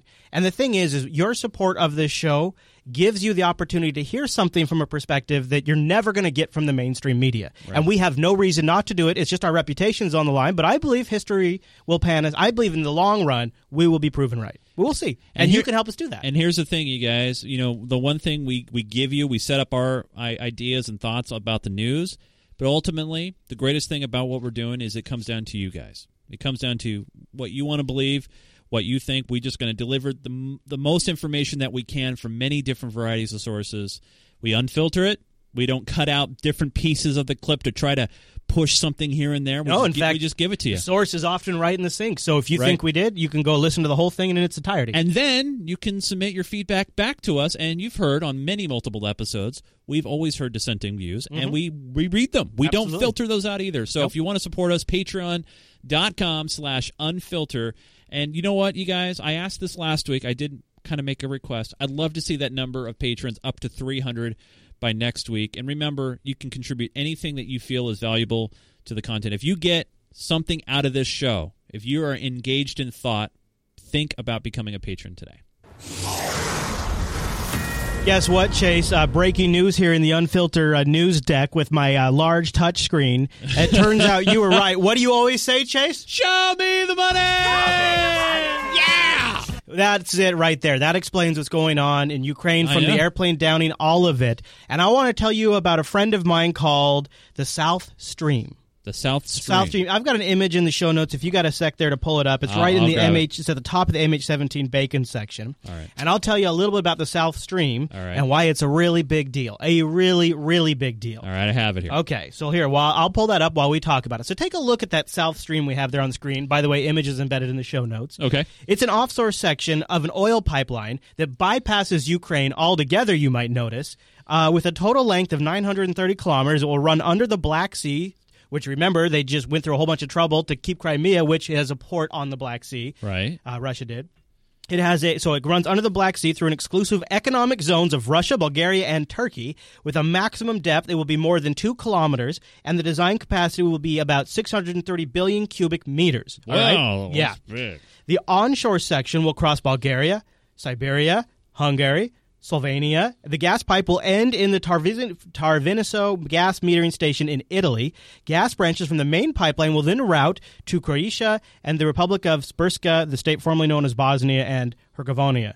Herzegovina. In order to feed the required amount of gas to the South Stream gas pipeline, Russia's gas transmission system will be expanded by a means of constructing an additional 2,500 kilometers of pipeline and 10 compressor stations with a total capacity of 1,516 MW. The project has been named the Southern Corridor and will be implemented in 2 phases before 2018. Wow. Now, here's why this is a huge deal, is because this means this is essentially a straight line from Russia right into the EU, at some parts of the EU, and then they can ship it out from there, totally bypassing a lot of the other pipelines in there, a nice big economic agreement that it completely and totally excludes the U.S.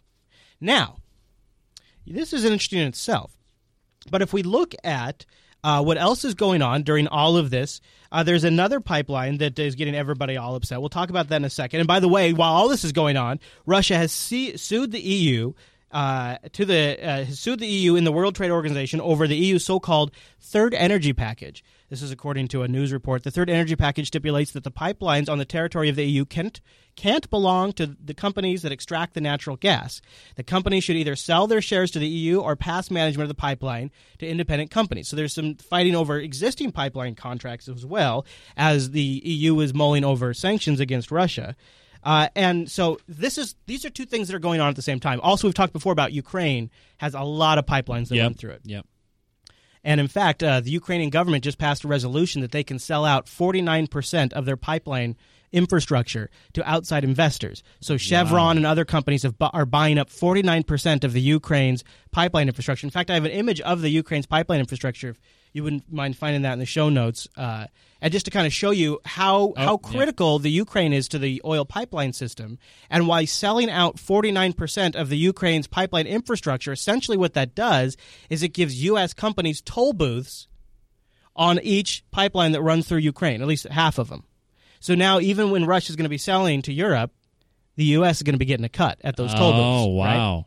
Right? So they really don't like this South Stream thing. They'd rather have the oil going through the Ukraine because they get a cut on that. And they also get to kind of control things. They could cut something off, right? They can influence relationships when they're right. They'll be right there in the middle. Right. And so look at that. Look at all those pipelines that run. It looks like veins through a heart. And there's some big ones and there's smaller ones. Yeah, and look at all the ins coming from Russia. All the outs go out to Europe. It's really kind of crazy. Wow. So there's that aspect of it. You got to think of the money aspect of it and the natural resources that are at play. The fact that Ukraine just recently had a new pro-U.S. government. This new pro-U.S. government passes a resolution to sell out 49% of the pipeline infrastructure. Awfully damn convenient for the U.S. Meanwhile, Russia secedes in Crimea so that way they can keep their port in the Black Sea. Turns out they have a huge pipeline going through the Black Sea, which is also going to help bypass their dependency on the Ukraine. And now that's a really good thing. It's all going on right now. That's the subtext to a lot of the conflict that's happening in Ukraine. That's kind of the base you have to understand. Okay. One of the things that has been really hard, though, is applying pressure to Russia and getting the EU to come along with the U.S. Because you recall we recently talked about like that BRICS formation where they're starting a new development bank. Russia is starting to assert a lot of financial independence, trying to become a player on the world stage. They are a player, but trying to sort of assert themselves as such. And all this is happening, and the U.S. wants to get everyone involved on sanctions. Stop doing business with Russia. Don't sell them arms. Don't buy their oil. Buy U.S. goods. Buy U.S. oil. Put sanctions on Russia. But they're having a really hard time getting Europe to move. They really can't get them to budge. They're in a bad situation. This clip kind of gives you some reasons why. The president hasn't rested in imposing sanctions against Russia for the war in Ukraine. Europe has gone along, but only to a point. And Elizabeth Palmer found out one reason why.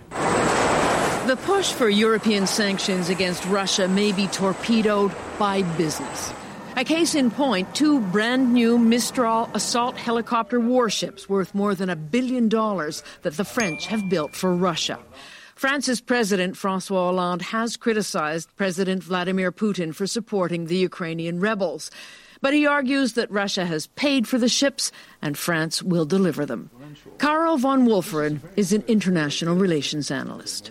People who want to sell stuff, like the French, the naval equipment, etc., they're not going to let orders of billions of dollars pass them by. For days, Britain has been pushing hard for tough sanctions against Russia. Here's what's at stake. Russia is Europe's #1 trading partner, accounting for almost half of all imports and exports. Germany has the strongest ties, getting fully a third of its oil and gas from Russia. And in return, selling the Russians everything from cars to chemicals. Business, the Germans say, means thousands of jobs. You might think that the call for sanctions would be loudest in Holland, still in shock over the deaths of 193 of its citizens. But the Netherlands is the single largest European importer of Russian goods. And when pressed today, the Dutch foreign minister would only say, all options remain on the table. The European foreign ministers' meeting, Scott, ended in real discord. Certain countries were appalled that France would go ahead and sell weapons to Russia at this time. And predictably, there was no decision on further sanctions. Liz Palmer standing before the Memorial of Flowers at the Amsterdam airport. Liz, thank you. Did you catch the part where they said like the Netherlands is like the #1 importer of Russian goods?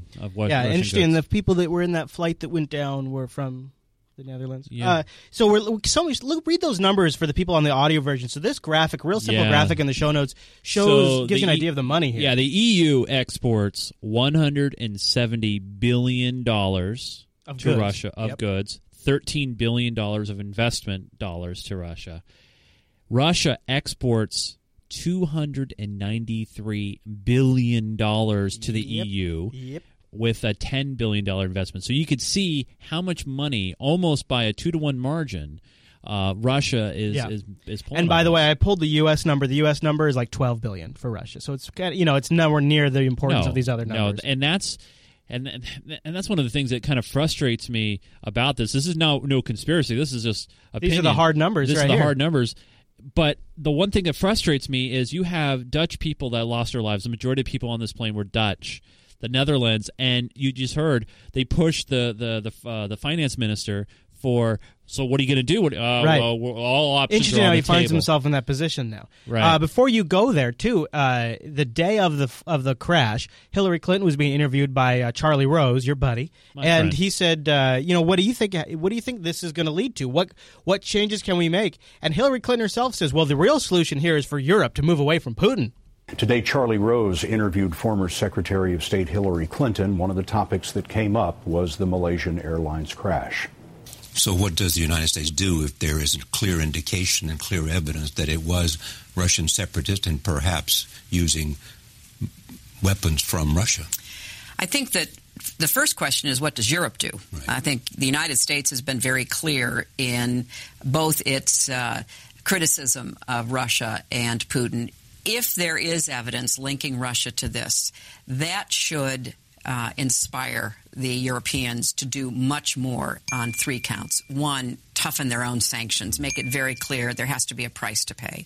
Number 2, immediately accelerate efforts and announce they are doing so to find alternatives to Gazprom.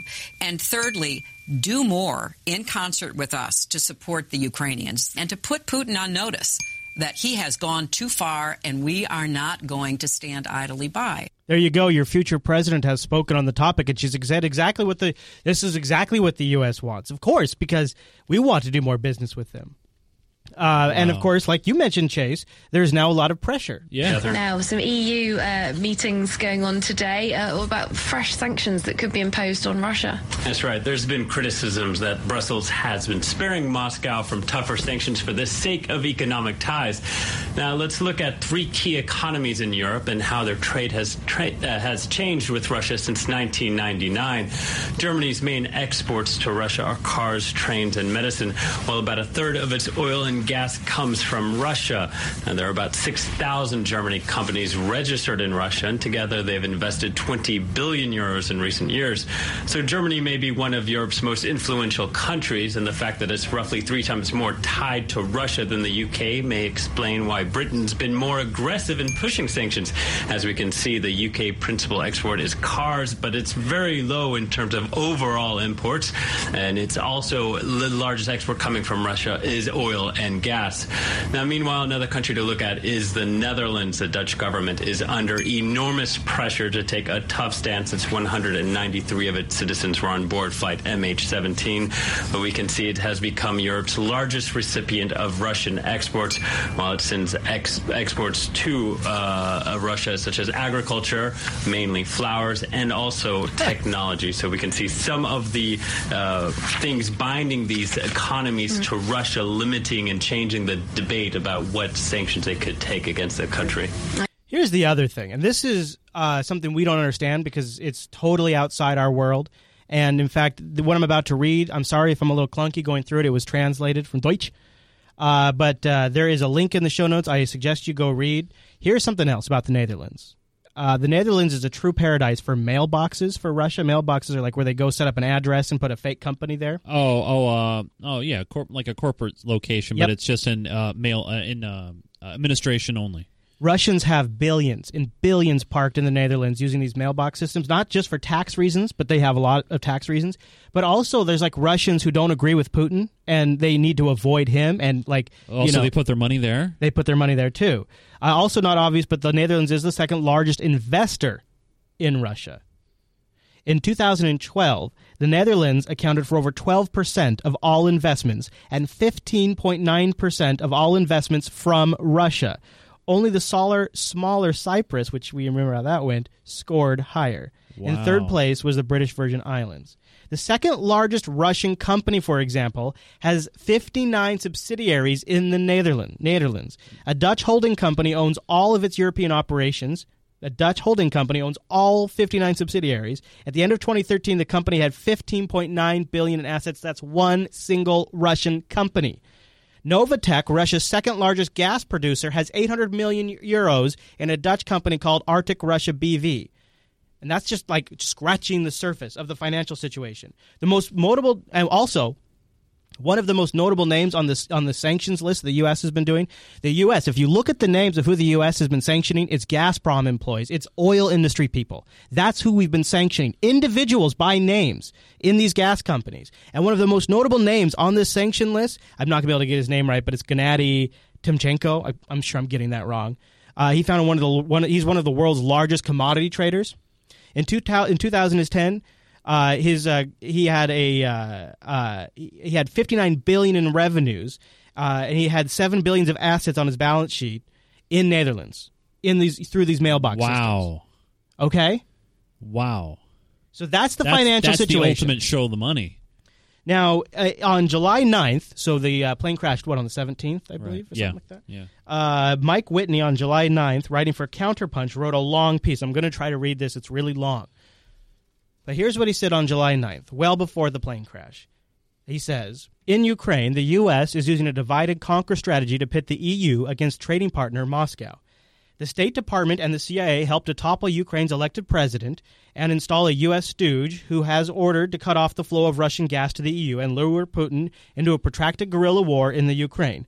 The bigwigs in Washington figured that with some provocation, Putin would react the same way he did with Georgia and invade South Odessa in 2006. But so far, Putin has mostly resisted the temptation. Obviously, we've just seen him supplying rebels with arms and not sending in Russian troops directly, perhaps having Russian troops go in there and offer aid, things like that. Right. Here's the odd part, though. He surmises that Washington doesn't have a backup plan if they don't get Putin to bite. It's obvious, but the way that the Ukrainian government keeps trying to do the same things over and over again, expecting a different result, that they just keep wanting to poke him, it demonstrates there's no plan B. Either he lures Putin across the border and into a conflict, or the neocon plans totally fall apart. If they can't, so they'll have to demonize Putin as a dangerous aggressor either way, who can't be trusted as a business partner, because then that influences the EU. Oh, we can't trust Putin; he's an aggressor. We can't be a business partner with him. All Putin has to do right now is sit tight, mainly because the EU needs Moscow's gas. If energy supplies are terminated or drastically reduced as a result of any of this fighting, prices will rise, and the EU will slide back into recession, and Washington will take the blame. So Washington has a very small window to draw Putin into the fray, which is why we should expect another false flag incident on a much larger scale than the fire in Odessa. Washington is going to have to do something really big and make it look like it was Moscow's doing. Otherwise, their pivot plan has hit a brick wall. This is on July 9th. So this is before this occurred. And I go back to these oil pipelines. If everything goes to the U.S.'s plans, Moscow gets reduced as the energy partner. The U.S. steps up in that role in a major way. Plus, we have toll booths all the way through Ukraine. Okay. Well, at least on 49% of the pipelines through Ukraine, we've got toll booths. We've got Russia continue to be surrounded. We've got the rest of the West against Russia sliding back their business plans. I mean, it's a masterful stroke if the U.S. can pull it off. But it does lead to suggest there was a lot of incentive to potentially make Moscow look like a bad guy now. So, all right. So, I'm not saying I believe in this the potential. I know, and the potential theory that you're going here. However, what you're saying is, Chris, that obviously since this was written before before this incident occurred, and the incident occurred, that somehow Washington came up with this scenario? Well, here's the problem. As this article points out, right now, Russia and the EU are like a perfect fit. Moscow's got gas to sell. And the EU's buying it. And Moscow needs to do, and they've got money to spend. Moscow needs to do infrastructure improvements. I think, Russia provides upwards of a third of the European gas imports. Sure, only a third. That's not a monopoly like some have made it sound. It's only a third. But with 60 to 80% of that supply right now, it currently travels through Ukraine. So getting control over Ukraine would affect almost 80% of the oil currently supplying the EU from Russia. Wow. It's a huge win, right? So are we going to just shoot down an airplane? Of course not. That would be I mean, that would just be. I hope we would never do something like that. Exactly. That would be despicable. Right. But there are a few theories, and I've gone through them. Like some of them are like, oh, it's a zombie plane. It was the Malaysian Airlines plane that was never actually lost, and then they crashed that, and that's actually what it was. We're not going down that road. Okay. We're not going to get crazy like that. All right. What if I told you? This is according to an article on Der Spiegel that back in June, NATO held an exercise where they jammed and confused radar by flying fighter jets in behind passenger jets and disappearing.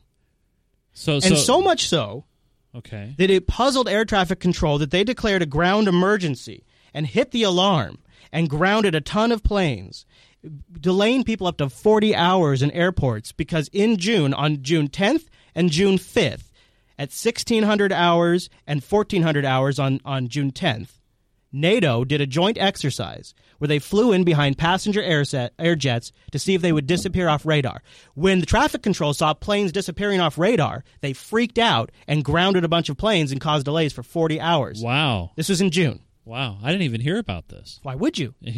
Why would you hear about this, right? Exactly. NATO exercises, that's nothing to really report home about. Right. But Der Spiegel did because it caused so much consternation for travelers. Because European travelers, yeah, you're right. Yeah. So it ended up in their report. And this is interesting because Russian intelligence has come out and said our radar and satellite imagery show another plane flying close to MH17. Now, some EU meetings going on today about fresh sanctions that could be imposed on Russia. That's right. We already talked about the sanctions. Here is the information about the other plane. Regarding the second aircraft and what Russia's defense ministry believes it was. At 5:21 p.m. and 35 seconds, another mark of an aircraft appeared at the point of the Boeing crash.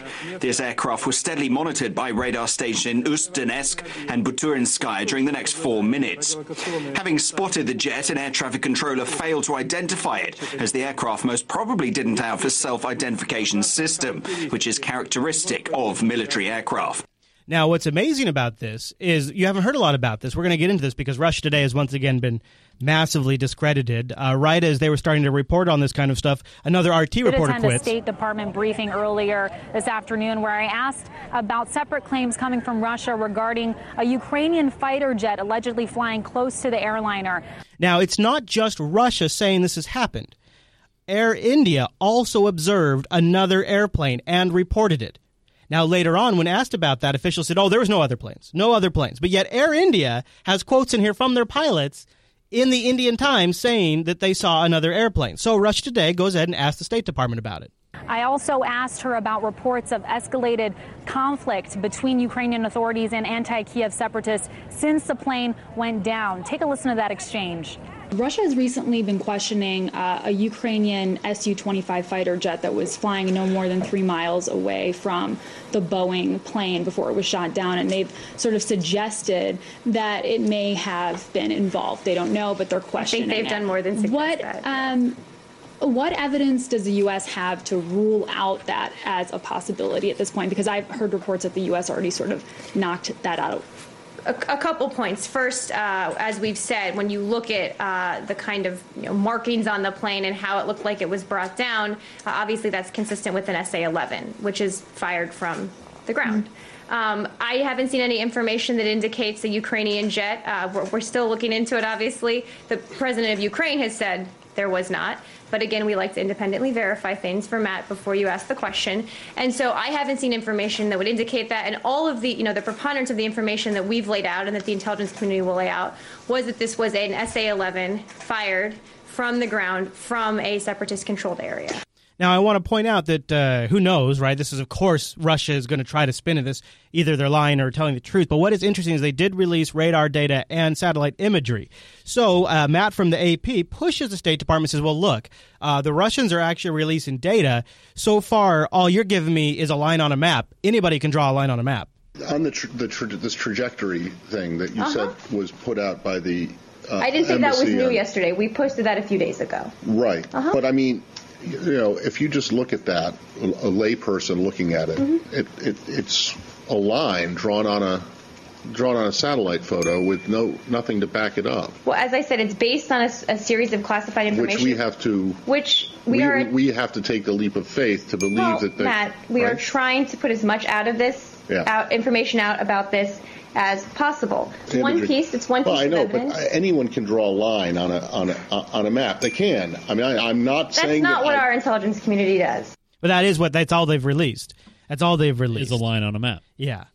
And so this narrative starts to pick up traction. Right as this narrative starts to pick up traction, then you get that RT reporter quitting. One correspondent for the Russian network RT was so upset by its coverage of the Malaysia Airlines crash that she quit last week. Sarah Firth, who was based in London, accused the network of being more interested in advancing the Kremlin's narrative rather than reporting the truth. What? Oh, I thought you were saying... Yeah, no. I was trying to give you a signal. Sorry. So here's the other thing about that. So she quits, right? She sort of kneecaps the momentum this particular narrative starts to pick up. Perfect timing, beautifully. The moment she quits, she goes on CNN, does an interview just like the last RT reporter did. Totally buries the story that also, according to Spanish air traffic controller, now, I don't know why this is legitimate or not, but we have several different countries now that have been reporting different things. The Spanish air traffic controller says that it detected 2 Ukrainian fighters near the Malaysian jet 3 minutes before it disappeared from radar. This information has then been confirmed by an eyewitness in the Donetsk region who saw the Ukrainian warplanes near the passenger jet. They say they heard sounds of powerful blasts and saw Ukrainian warplanes shortly before the crash. Wow. Yeah. So you've got a lot of, you look at, okay, what does Putin and Moscow win by this happening? Not a lot. A lot of international pressure, a lot of money on the line in the EU. They've got the South Stream pipeline that they're worried about. There's a lot for Russia to lose that on by supporting this. Right. And the U.S. has nothing but, I know it sounds horrible, but we gain. We gain economically. We gain power-wise. We put Russia in its place. We reduce their appearance as a world leader. We take Putin down a notch. I mean, we just win all across the board. So here's the to use the word the problem that I have with this is I don't want to use that statement because it's not a personal problem that I have. I'm speaking in a more general thing. If this is true, or is this potential scenario? And here's what I'm thinking, right? Just to clarify, right? Fighter jets fly in close to this passenger jet. They're off the radar. The not very well trained separatists on the ground do a target lock. They think they're. And by the way, not only before they shot down this passenger jet, they'd shot down other military jets, but since then they've shot down 2 other fighter jets. Yeah, we've heard about that. Yeah. So this is something they have been doing. This crash was just in the middle. Like maybe they're like, these guys are targeting our jets. Well, we know how we'll fix that. Fly in tight. This will bring the world opinion against them. Right. You know, they target this. Yes, it's a tragedy, but it's just a few eggs to crack to make this omelet. So the issue that we come around with reporting these kind of things, and obviously we already warned everybody, the whole conspiracy, this is uber conspiracy bake in, second part of the episode, is you get people that will, and no doubt, they're going to come after you for putting this together. You're going to get emails. You're going to get people that are going to say, this is just crazy conspiracy speak.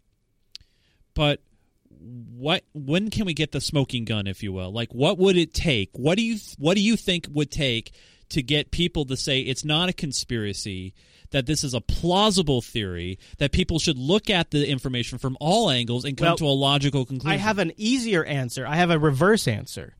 A backdoor answer? I have, yeah. My reverse answer is, what would be actually easier is for the U.S. to just prove its point.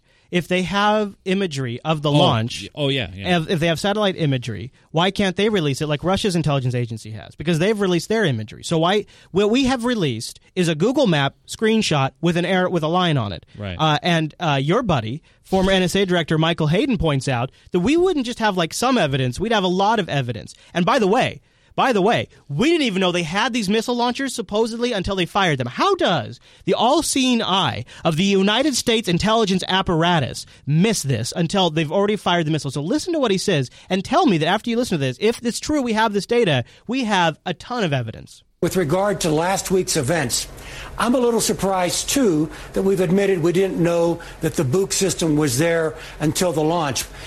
The most logical explanation of that is simply they hadn't turned the radar on until that point because they knew we were focusing on that area. But look, when they go to try to take the shot at the Malaysian airliner, they've got to track the airliner.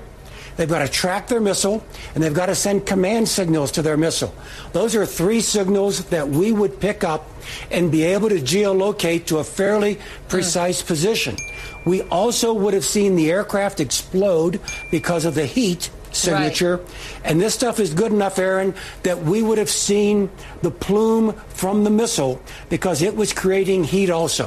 So that is 3 very solid data points that seems to me would be pretty easy to release and nullify a lot of these arguments. Because I think, what we're focusing on is, in the mainstream media, what we're focusing on is, was it an SA-11? Did they launch a rocket from the ground? I say accept that. Yes, I say accept that the separatists launched a missile into the plane. I think give them that. That seems very likely. I think the question is, though, were they tricked into doing it? And the problem is we're not getting a rational conversation about this. No. And this clip that I want to play, it's a little long, but it so perfectly personifies the West versus Russia's narrative about these things. Before you do, I just wanted to say it's when you have a lot of lives that have been taken off this planet and killed, whether it is the first thing that we heard or this theory that I'm actually honestly hearing for the first time.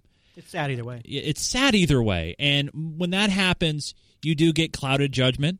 You get emotional. You get emotional arguments. Well, there's kids and women that were, that tugs at the heartstrings. People on vacation. Organizations. AIDS researchers. Yeah, so you get a lot of things. And who doesn't like the Dutch?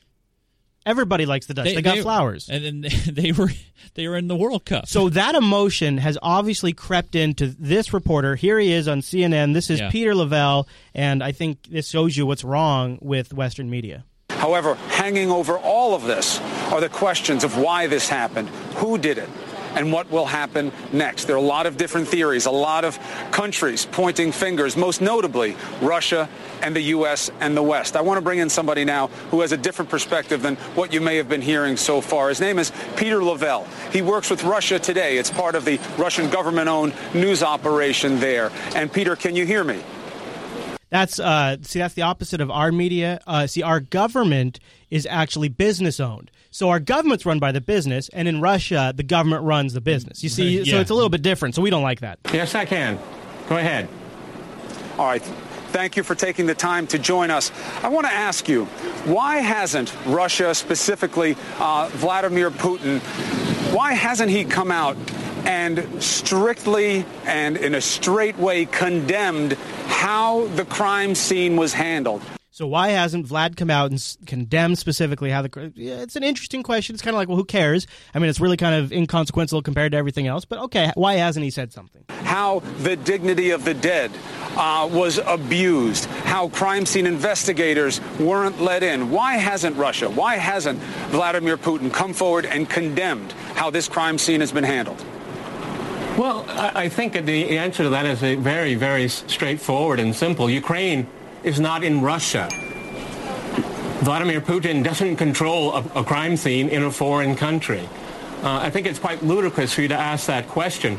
But it's how everything's being phrased. Why isn't Putin doing more? He's come out and demanded a complete investigation. As a matter of fact, on Monday of this week, Russia gave its assessment of the reconnaissance and surveillance of satellites and what was happening in the crime scene. We don't have that coming out of Washington. So I think that's what you should be asking is that why is the State Department relying upon Twitter and YouTube and other social media for its case when Russia has already given its, or at least part of the forensic evidence that is necessary to solve this horrific crime? One of the things I didn't include were a lot of clips of what we're citing, by the way, literally are tweets. And I think he touches on it there, but I think we've lost that the videos of the plane explosion are YouTube videos. We are citing some tweets, but we are not citing other tweets. And we are using these in the official briefings as our evidence. And we're saying it is a preponderance of evidence because this is the public evidence we can show you. And then we have the super secret evidence that we imply and infer a lot about that we can't show you. So what's being publicly shown to everybody are Twitter images, which really is not very credible. Part of the problem with this is you have so-called people that are journalists when they're not. And so what they do is they pull these stories, they use TweetDeck, they use search engines, and they just pull whatever they can, and they call it news. The State Department's citing them, too. I mean, the frickin' State Department. It's like, it's laziness, and it's also like is that not the easiest thing to influence in the world? Like, if you could just have somebody tweeting anything, a picture of anything. Because if, God forbid, anybody did some actual real journalism, you know Right. what would happen? They would lose their careers. Yeah. Seriously. Well, I mean, that's what we've seen it happen time and time again when a journalist will come out and speak the truth. And it's happened many times on this show, and we look at each other and we go, oh my God, did that just actually happen? Did Wolf just say that? Or did Shep? Or did the Judge? Yeah. Did Russia Today? We've said it for all the networks when they speak the truth. And then what happens? They don't say it again. They don't say it again. Yeah, when's the last time, that whole show that the Judge used to sit on? Gone. Just gone. And gee, isn't that interesting? Because you know why? Because the businesses that fund those networks, meaning advertisers and also the bigwigs that run those networks, remember, show me the money. That's what happens. So now listen to this guy. So this guy, the CNN anchor, goes on to play the good boy role. Maybe you haven't been following it, but the U.S. is actually coming out with a lot of its own intelligence that connects what happened to MH17 to the acts of Russian militants and perhaps to the involvement of Russia in either training, equipping, or maybe even assisting in this horrible operation of bringing down this plane. What forensic evidence are you talking about? What forensic evidence are you referring to? Twitter? They are releasing intelligence information about the trajectory. No, not Twitter. I do not think, Peter, this is something to be flip about. 298 people lost their lives. Let's not play politics. I think the U.S. State Department has been very flippant about this. Very flippant about it. Where's the evidence? Listen, that's what we need to solve this crime. It's not coming out of Washington. Even intelligence officials are saying they don't know who did this. They don't know where it came from. The United States spends $100 billion a year on global intelligence, and they can't find out. This is extraordinary. There are NATO ships in the Black Sea watching Ukraine like a hawk. Where is their data? Please show us the data. Then we can move forward, and maybe this can help resolve the crisis in Ukraine. All right, Peter. Take a breath, okay, because this isn't a debate. It's easy to bandy about points and confuse facts. There's no need for that because I'm not here to debate with you who did this, okay? I really wish you would stick with facts. You want to facts. play those talking points. I asked you a simple question. Peter? I love that he accuses the RT guy of using talking points. Right. Stop using your talking points. But he just used them. Yeah. Everything I'm saying to you, with talking points. There's U.S. intelligence. Peter, why are you afraid to hear what I'm saying? I'm not here to fight with you, okay? I'm not afraid. I've just left the crime scene. The last thing I want to see is more violence of any kind, verbal or otherwise. All of its data from satellites and compare it to the Russian doing exactly case. that. See where they match. They have not done that yet. Yeah, we haven't seen any of that. Match where they don't match. No, they're not. I don't know what. You're living in a parallel universe. Peter, calm down. Take a breath. We've already had something bad happen. There's no reason to know calm what? down. I don't represent. I hate how this guy's being condescending. Which guy? The RT guy or the CNN guy? The CNN guy. Yeah. Hey, Peter, calm down. Take a breath. Hey. Yeah. You know what I hate the most? What? Is when someone tells me, shh. Yeah. Shh. Chase, calm down. And it's actually like... Chris, calm down. It's a technique that somebody who's panicking, if you're quick enough on your feet, will employ to make it look like you're in control so you can think of something to do while you're trying to make the other person look like they're losing it. It's something you do when you're on air a lot. Chris, calm down. I know, right? Calm down. And press play there, and let's continue the clip. Okay. The U.S. government. Question. You are Ask speaking. the intelligent question. Here, well, I think I've asked you several. Your answers, I don't know about the intelligence of, but the questions are pretty spot on. Let me ask you again, because I'm not a representative of the U.S. You seem to be acting like a representative of Russia. And what I ask you is, why hasn't Russia come forward and condemned the indignity and disgrace of this crime scene? In what, 5 France minutes? has done That's it. what you did. France has done it. The U.K. has done it. The U.S. has done it. None of them have sovereign control over Ukraine. Countless countries have come forward. The UN has come forward and condemned what was done at this crime scene, but not Russia specifically, not Vladimir Putin specifically. A thorough investigation. Yes, you're wrong. You're just simply factually wrong. He did not condemn what's been done. Come out and said there should be an investigation. Why hasn't he condemned what was done? By asking there be an investigation is condemning it. The suggestion is... I wish you could be a serious by saying that leaving bodies in the sun... By saying leaving bodies in the sun for days, by saying scaring away monitors who want to come in to look. That's that counts. ludicrous. Isn't that great? You can see the biases at play on both sides there, right? Like, obviously both are coming from just like these extreme sides, and the truth is somewhere in the middle.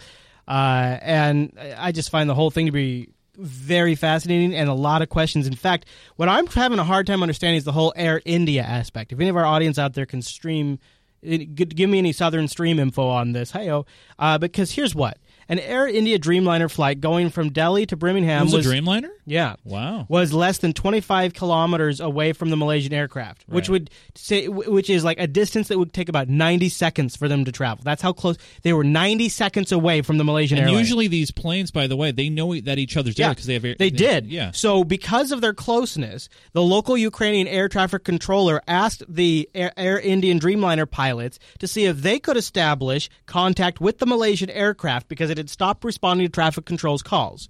Minutes before the crash caused by a missile strike, the Air India pilots had also heard the controller. Get ready for this. This is from the Air India Times, and it's from this is the source. Air India. The Air India pilots also heard the controller give the Malaysian aircraft MH17 what is called direct routing. There's a graphic. It's horrible looking. There's a graphic in there. I had it. Hold on. You can pull that up there in a sec. It's in the show notes too. So they gave them a direction called direct routing. This permits an aircraft to fly straight instead of like doing a track zigzag type style where they go from one tracking station to another. They can go in a straight path. This allows them to save gas, saves time. Pilots actually kind of prefer this when they get this because they get there sooner and save fuel. In this case, allowing them to take that direct route proved fatal because then they went right over where they got shot down. The Dreamliner, being less than 90 seconds away from the Malaysian aircraft that was later hit by a missile, when the pilots learned about this, they were quoted in the Indian Times as saying, "It's like the person standing next to you has been hit by a sniper bullet." Whew. And in that article, we have this image in the show notes that Chase is showing right now. They talk about how the Malaysian Airlines flight was given the direction to go for direct routing. Direct routing permits an aircraft to fly straight over a given point. And, of course, the pilots went over there, and it was doomed air. Wow. If they hadn't gotten that direct route instruction, they would have never been in that area. So are they... And you got to figure there's fighter jets flying in that area because it's a conflict zone. Yeah, now here's the thing. If they were given direct routing, does the pilot... do they have to accept it? It might be one of those things where they might even request it because they prefer it. Right. Because it's instead of just flying zigzag, it's straight. Earlier we heard a clip talking about how, these routes are direct. I think it was a news clip said that the routes are direct, and if they're not allowed to go direct, the price goes up. Yeah. They have to even pay to fly over certain countries' air or all countries' air. Right, yeah, exactly. What it felt like to me is the clip was implying based on flight time the price goes up, and that's not usually true. Usually nonstop flights are more expensive. Don't know. It's a lot to think about. What can we know at this point? But with something when you're looking at how this plays out, something to consider in the back of your mind. And what I think at the end of the day have to ask yourself is who benefits from this tragedy? The U.S. benefits handsomely. Yeah, and what sucks out of this whole ordeal, the whole thing, is not only 290-plus people lost their lives, but all the countless connected families, employers. Well, and what this is going to lead to? I mean, just think about this. And as retired General James Jones, who often consulted Obama on military matters, points out, is this also reverses something that Putin himself has been trying to do. Putin, in his own right, has been trying to draw a wedge between the U.S. and the EU because it's also in Russia's benefit to do more economic trade with the EU. Right, and to try to push U.S. out. So now we need to take this moment and really double down on pushing Moscow and the EU apart and expanding NATO. I think we should also bear in mind that I think Mr. Putin is engaged in a long-term strategic plan to get as much separation between us and our European allies as he possibly can. And energy comes into play dramatically here. So I think our response shouldn't be completely tactical. It ought to be very strategic as well. And I think we have a lot to say with regard to the flow of energy around the world, and I think we have a lot to say with the flow of energy to Europe if we take it as a strategic issue. There's got to be a united front against Putin with the United States and Europeans, is what you're saying. I think this is a moment where our longtime European allies. And again, if you want to Google who's talking right now, it's retired General James Jones. And the newer ones on the East are somewhat divided in terms of how you respond to Russia. Mm-hmm. And this is one time when a unanimity of opinion would be a good thing. And I might also add that this is a pretty critical time for some revitalization of NATO also. General Jones, good to see you. Thank you so much. My pleasure. There you go. So it's in our interest for things to slide the direction they are. Is it just some drunk separatist who shot down an airliner? Maybe. Were they pushed into it? Maybe. And that's the thing, right? We'll never know. And see, and here's the thing. We at least get the satisfaction of that knowing smile when people are talking about it in the back of our minds. We go, this all could just be a big oil pipeline play. And the reason why that's not so crazy is you look at past conflicts in our recent history, and it really comes down to the oil, like almost every time.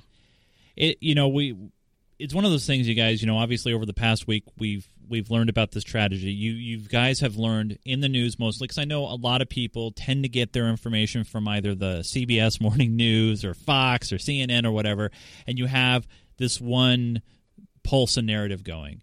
And then now we've just given you guys another consideration. It's one of those situations where there's lots of information out there, lots of different theories, lots of legitimate reporting sources. And it's so much to cover. And it's so much. I would really recommend just go check the show notes if you have more questions. Look at it. We're not saying this is what happened. We're saying this could be if you look at the way the world works and the fact that, let's be honest, oil does kind of make the world go round. We have a lot at stake making the U.S. dollar the continued reserve currency of the world. There's a lot of things we're willing to do to make sure that happens. Pretty much every time somebody talks about moving away from the dollar, Gaddafi, Iraq, when they start talking about switching to gold dinars, or they start going to the euro for selling oil. The BRIC group, don't forget that. Right, we invade. Now the BRIC group gets established, all of a sudden look what happens. We start getting super serious, don't we? Not just established, but they have that new development bank that they just signed the deal for. Yeah. Very coincidental timing on that. It's just one of those things, you guys, that sometimes we have to be forced to look at the big picture, but sometimes it could be just a simple mistake where a soldier that was on the missile cannon saw information, they hit the button, and look what happens. All right, Chase, should we end it on a high note? You know what? I like ending things on a high note. So we got to start with a little update on how the new recreational cannabis sales are going here in what? They're not going. No sales. No. Oh. What's the difference between medical and recreational marijuana? Absolutely nothing, unless you're the state of Washington. Pot producers planning to sell recreationally are being forced to shut down their businesses and start all over to keep in line with state law. As King 5's Eric Wilkinson reports, it's making the state's already short supply even worse. They are little babies, little girls.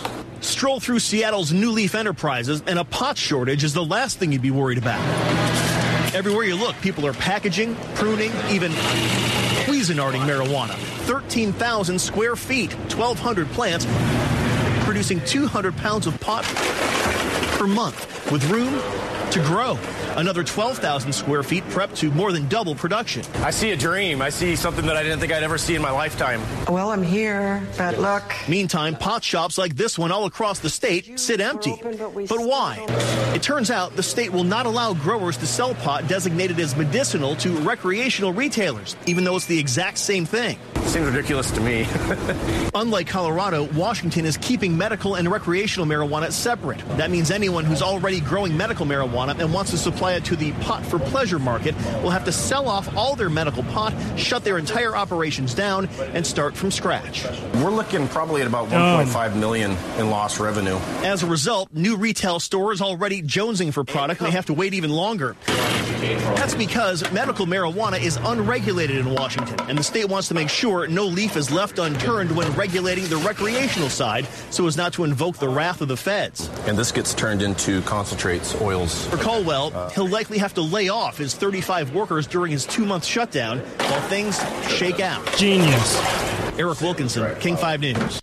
Is this a government play to push regulation on the medical marijuana industry? Well, it is about, they actually say at the end of the clip, they're going to look at ways of merging the two. And I got to say, that would be really bad because the medical is really doing quite healthy in Washington, and it doesn't have any of these problems that the recreational side has. Now, to be fair, in Colorado, their medical side of it has always been regulated, right?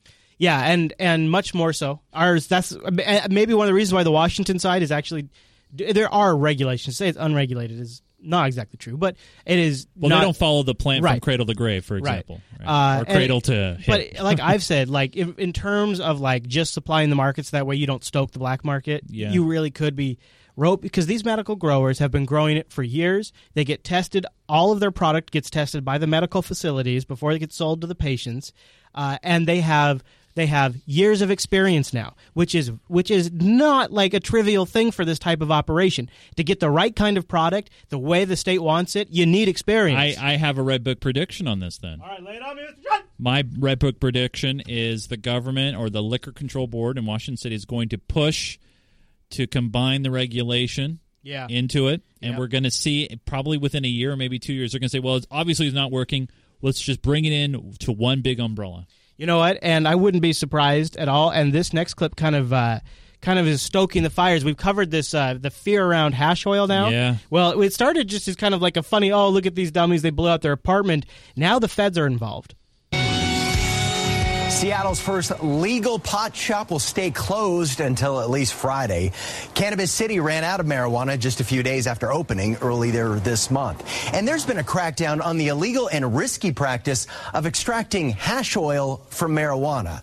The feds have now charged 7 people who they say caused explosions and fires that put the public in danger. Watch out, because we're talking the full weight of federal law coming down on you. Local police call it the new meth. Today they announced they're teaming up with federal officials to take on illegal hash oil production in Washington state. Today's charges show that we will take that threat seriously, we will charge people, and we will hold them accountable. Hugh Rodney Harris, Robbie Wayne Miser are 2 of 7 suspects now facing federal charges for hash oil explosions in King and Pierce counties, including one in Bellevue back on November 5th of last year. The U.S. Attorney's Office says former Bellevue Mayor Nan Campbell, a victim of that fire, broke her pelvis trying to escape the flames and later died following complications at the hospital. This is a real danger. Oh. It's not just the people themselves who endanger themselves and their families, but think of the pelvics. They cause explosions and fires that are incredibly destructive. You know, like your pressure cooker does. And that jeopardize whole neighborhoods and communities. You know, like your propane tank does. On May 20th in Puyallup, investigators say a hash oil explosion put several people in danger, including a 14-month-old infant. Today, federal authorities insist they will support local police in cracking down on hash oil production in any way possible. The more flagrant the behavior, the more likely it's going to get a look at by our detectives and undercovers. And local police, undercovers, like feds. the SPD, ask people to be more alert.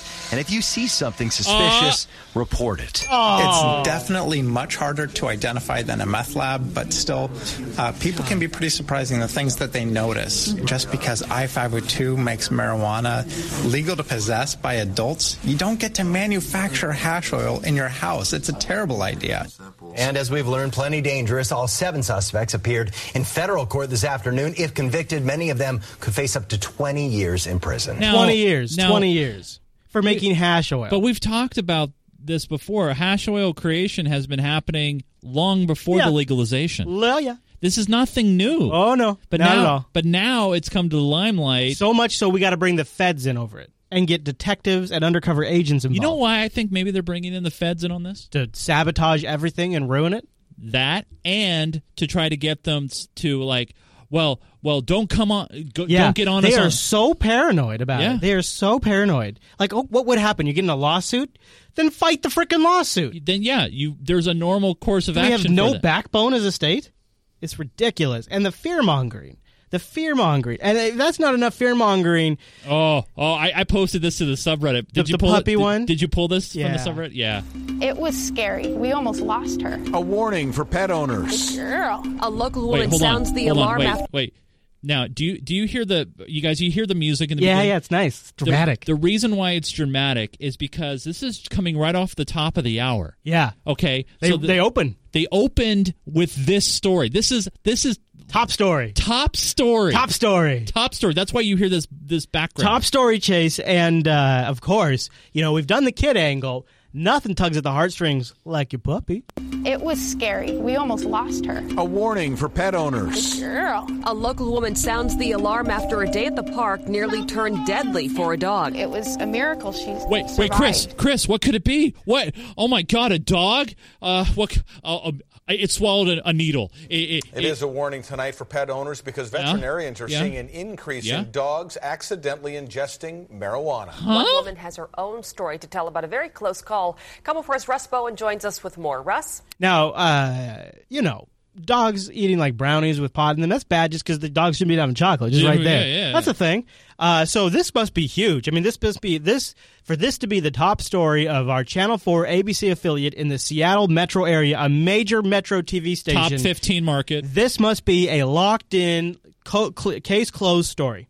Mary, it can be an innocent bite that can be a lethal dose of reality, one that no dog owner wants to face. Good sit. Misty is a 6-month-old lab whose favorite treat just so happens to be a bite of apple here and there. So it was no surprise to see her grab a free one just sitting along the beach at the Edmonds Dog Park. Stop! Okay. Walking down the beach. Hold on. Stop. Stop. I know this face. This is Chase's personal responsibility face. No, it's not just that. You guys, a lot of you may know this. Chris knows this. I have a dog. You know what really grinds my gears? I have a dog that is 12 years old. She's going on 13. She's got a tumor. She's okay. She's doing good. She's still a good puppy at heart. Mm-hmm. I take her to dog parks. I always have her on leash. If she poos for daddy, I pick it up. I'm a good guy. That's great. Okay. I take my dog to the beach every once in a while. I never let my dog eat anything that's the worst see stuff. on the That is the worst thing you could ever do because there are people out there. There are evil people out there. Not just talking about an apple here. That they will leave chocolate. They'll put. There's also sea animals that could sting the inside of the dog's mouth to make it swell, so they can't breathe. Like you're really not supposed to do it. Like from a dog medical standpoint. So when I hear this story, and I saw this story, and that's why I submitted it to the subreddit. I could not wait to talk about this on the show because... Wait, they haven't heard the payoff yet. Let them hear the payoff. Go. Look over and she's got an apple in her mouth and she's happily chewing away on it. And as active as she may be on this day, that day things spiraled downwards. Now, all we know at this point is the dog ate an apple off the beach. We know nothing else. She couldn't hardly stand at all. And she was almost acting as if she was dizzy. Kaya Anderson quickly got Misty to the vet. We almost lost her. She went into a coma. So what was it that caused the little lab to get so sick? She tested positive for marijuana. At that point in time, I was just like, oh my gosh, I don't know how she got in contact with it. That apple was likely a fairly common makeshift bong. No proof. They begin the top of the news. No proof. Hey, that apple that dog ate on the beach that was sitting there floating in the water for 3 days? Yeah. That was probably a bong. That's probably why she got sick. And it's funny. The funny thing about this is... Wait, they actually they pumped her stomach and they checked it? Right. How did they know? Right? And the other thing, too, is we haven't really done many cannabis tests on humans, but we have done cannabis tests on dogs. And there is examples of them giving dogs 30x the amount of what you would normally take, quote unquote safe. And the dog falls asleep. It isn't a coma. The dog falls asleep. It's a deep sleep, but the dog wakes up. I mean, it's not like they're close to death. I'm not trying to downplay this. Maybe the dog has something else going on. I also noticed the dog has... by the way, did they talk about, has the owner have marijuana at home? Did we find out in the story? No, she says she doesn't. She says I don't know if they say in the story, but also, by the way, the dog, they don't talk about this. The dog had past medical problems and was on medication. The dog has spots shaved on it because they've been doing tests. The dog has previous medical problems. One of the vet techs informed me that people actually do use apples to smoke weed. But I think we are. I had no idea. I was just making hash oil. I just let my dog eat anything on the beach. If I see dog food or fruits and vegetables, I don't care. I just let my dog eat anything. That weird rotten crab over there. either. In contact with it. That apple was likely a fairly common makeshift bong. One of the vet techs informed me that people actually do use apples to smoke weed. But I think we are seeing an increase. I can't imagine. This story pisses me off to no end. Because, there could be, so you're smoking out of an apple, which is, I guess, kind of a cool thing to do because the apple's moist or whatever, and it probably makes it sweet. But think about this. That's just going to be whatever's left behind. It's just going to be like residue. There's not going to be enough. Yeah, there will not it's be not enough. like it's a huge amount. It's going to be residue. Here's the thing. Yeah, they tested the dog and they found marijuana. Who's to say that there wasn't anything else? We didn't hear any other results. Well, and she said it happened a half hour earlier. That's kind of close to eating the apple. Overall, the clinic that treated Misty has seen a recent rise in the numbers of dogs ingesting weed, whether the bud, the edibles, or apple bongs. In a split second, they can eat things that go down the hatch and their owners don't even know. So that makes it possible then. Misty was lucky that Kaya knew to get help fast, despite the fact she didn't know it was a drug reaction. She knew. Bull crap. She knew because she's been taking her dog in. Exactly, because... Yeah, her dog has previous medical issues. It can be dangerous to the point where these guys will become comatose. They can lose their ability to swallow. So they can aspirate and develop pneumonia. Kaya just hopes people will think twice about what they leave behind. I just hope that these people know that they're forgiven, but that we don't want this to happen again. And ingestion can usually be treated with a positive outcome, but often not without expert treatment and care. Live in the Satellite Center, Russ Bowen, KOMO 4 News. I love reading some of the comments, and I just want to read the top comment on KOMO News. Okay. This got the top votes out of anything. So a couple of things here. First, I think it was slightly irresponsible for the owner just to let her dog eat an apple she randomly found at a dog park. That's not safe or healthy for a myriad of reasons, and this is the prime example. I don't think there's an attempt to vilify weed smokers as a whole, but please don't leave your crap behind. What if a kid picked it up? I mean, who leaves this kind of stuff on the ground? I mean, first off, people throw trash out all the time, but when I was apple, you can see somebody go, "Oh, who cares? It's nature, man. Just throw it out there." But here's the underlying issue here, you guys.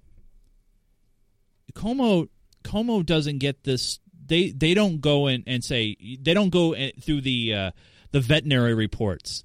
They don't go and try to figure out what to cover. What happens is a lot of stories come in via tips. She called KOMO.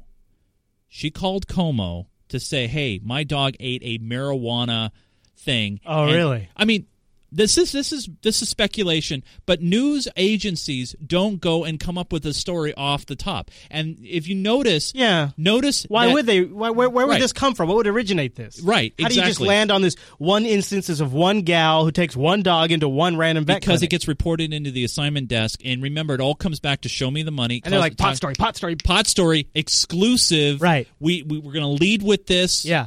You know what this underscores is how little has actually gone wrong in the legal cannabis thing if this is what they're doing. Right. Because if you see how quickly they'll jump on a story like this, how desperate they are, how hungry they are for a pot story, and this is what they get. You didn't see this angle. No, it's totally what it is. It's got to be it. Because, you got to think about from a production standpoint how that gets on the lineup. But it's not just KOMO here. It's Q13 Fox is another, and it's also the King, and it's also the dog owner. And we played King too. They're all doing it. If the veterinary doctor didn't come back to her and said this was pot in that we found in the dog system. Let's say the dog had just a reaction to this apple. Maybe there was pesticide. Maybe it was her antidepressants. I'm sure she's. And then she reported this to KOMO. I mean, the thing is, what is her motive? We don't know what her motive is. Is it anti-marijuana? Attention. Is it to warn the public about potential marijuana apples for dogs to not eat off the beach? That doesn't make sense. No. It's it definitely, I don't know what her motivation is, but I can totally see what KOMO's motivation. Yeah, KOMO's motivation is money, and it's about ratings, you guys. But it's also, remember, KOMO is not locally owned anymore. KOMO is owned by Sinclair Media Group, and you can do research about Sinclair Media Group. There's agendas that have been pushed by that media group. Yeah, they've bought up a lot of local media outlets too. Yep, a lot of local media outlets, and they push a lot of ABC canned stories. We've played them on the show. Yep. So just take that for a grain of salt. Before we get to the feedback, and that's what really grinds my gears. Oh yeah. Before we and that, people, is what grinds my gears. Tom? Before we get to our feedback, there was a story that got a little bit of a crowd applause at OSCON while I was in Oregon. Oh, this story broke while I was down there, and somebody shouted it out, and people clapped. New at 9, Oregon could follow Washington's lead in legalizing recreational marijuana. Today, the Oregon Secretary of State certified a petition campaign that had enough valid signatures to qualify for the November ballot. Under the proposal, sales of marijuana would be taxed, and the money would go towards schools, police, drug treatment, and mental health programs. And that, Chase, is all 36 pages of show notes right there. So that brings us to the email. That's right. I want to remind everybody, please go check the show notes for everything we talked about, more info. This came in from Kyle. Kyle wrote in about Nobel economist Joseph Stiglitz hails new BRICS Bank. Hey, Chris and Chase. Right. This guy, he's sending us some comments from the Nobel economist Joseph Stiglitz, who was commenting on the whole BRICS Bank development thing. Yeah, and he basically said, hey, Chris and Chase, I posted this in the subreddit, but I thought I'd send it over to here too because it's such big news. Joseph Stiglitz, very much. And that illustrates, as you say, a couple of interesting points. China has reserves in excess of $3 trillion. So one of the things is that it needs to use those reserves better, and then just putting them into the U.S. Treasury bills, what they're doing is they're putting them into this BRICS. Right, they're not going to dump all that into U.S. Treasury bills because those are an unknown good right now. Yeah, so it says here China is need to seek higher gains on its reserves outside the U.S. T-bill market could provoke a similar sea change because sooner or later the Japanese are going to start to see the same writing on the wall and feel more and more nervous about T-bills. Oh, that's an interesting thought. Yeah. Also got another email from John Doe. Remember DRIP? That was that emergency bill that was going through the UK to make the internet ISPs monitor and the telcos monitor everything you're doing, from text to web traffic, every phone call. Thing. And I was like, I when we were reporting on that, I knew that something had changed that all of a sudden put momentum behind this. I didn't understand what it was. John Doe writes in with that info. All the way from across the pond. Since the EU ruled that data retention was a breach of human rights, OpenRightsGroup.org has been asking ISPs what data they keep. They had an extremely good campaign a few weeks ago where several ISPs responded, basically, quote, government has requested us to keep the data anyway, unquote. After this campaign, the organization announced that they would start preparing to take ISPs to court.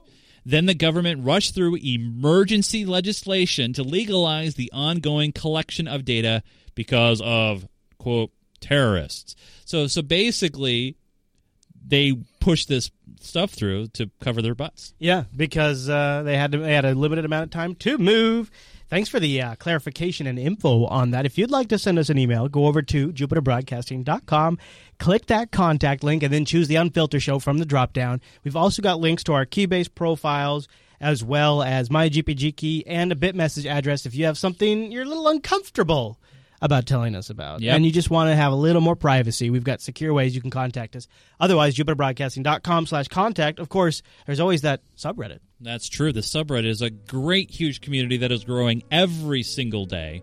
That's over at unfilter.reddit.com. This is where you can submit your stories, upvote stories, and really be a part of the conversation in a free and open way. And let us know what you want to see in the show. It's a great way for us to get the temp of what you like. We didn't talk about this, but did you know that Jon Stewart is launching a $10 billion Kickstarter? It's like a joke, though, right? It's like it's a not starter or something like that's what he called it. Yeah. Well, you know why?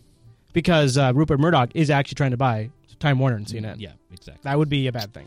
Now, Chris, we're only 10 readers away, by the way, from 1,400. Oh, unfilter.reddit.com. Yes. Now, Chris, during the course of the week, you were pushing out pictures from OzCon down in Portland, Oregon. I also tweeted about the schedule change for this show, twitter.com/ChrisLAS. Boom! We'll be back on Wednesday next week, but for this week, since I was at OzCon on Wednesday, we did on a Friday. That's right. That's right. This is not a recording. We're here. Well, unless you're listening to the recording. Which most of them are. Yeah, all right. Then we're not here. Are you on Twitter? Yeah. Maybe you can clear it up. Where would people go? Twitter.com/Nunes, Nunes. And by the way, all you guys who tweeted me last week wanted those Keybase invites. They're gone. Nice. But a lot of you guys picked them up. I saw another thread going in the subreddit about it. That's awesome. That's great. Yeah, very good. Are you doing anything like on the internet in the media context? I do gaming and geeky stuff. Oh. I just recently concluded my T-Mobile 7-day challenge. Oh. So I'm talking about videos of that up there? Yes, geekgamer.tv is the address. The go. Now, you can hang out with us live, help title our show, engage in our chat room, tell us if you think we're cray, tell you, hey, guys, you're right on. Whatever you want, we take it all. jblive.tv on a Wednesday. We usually start around 5 p.m. with the pre-show, get into the main show around 6 p.m. That's when you can get involved with all the hijinks and all the great fun that we do. Very much so. All right, everyone. Well, thank you so much for tuning in this week's episode of Unfilter. We'll see you right back here next week.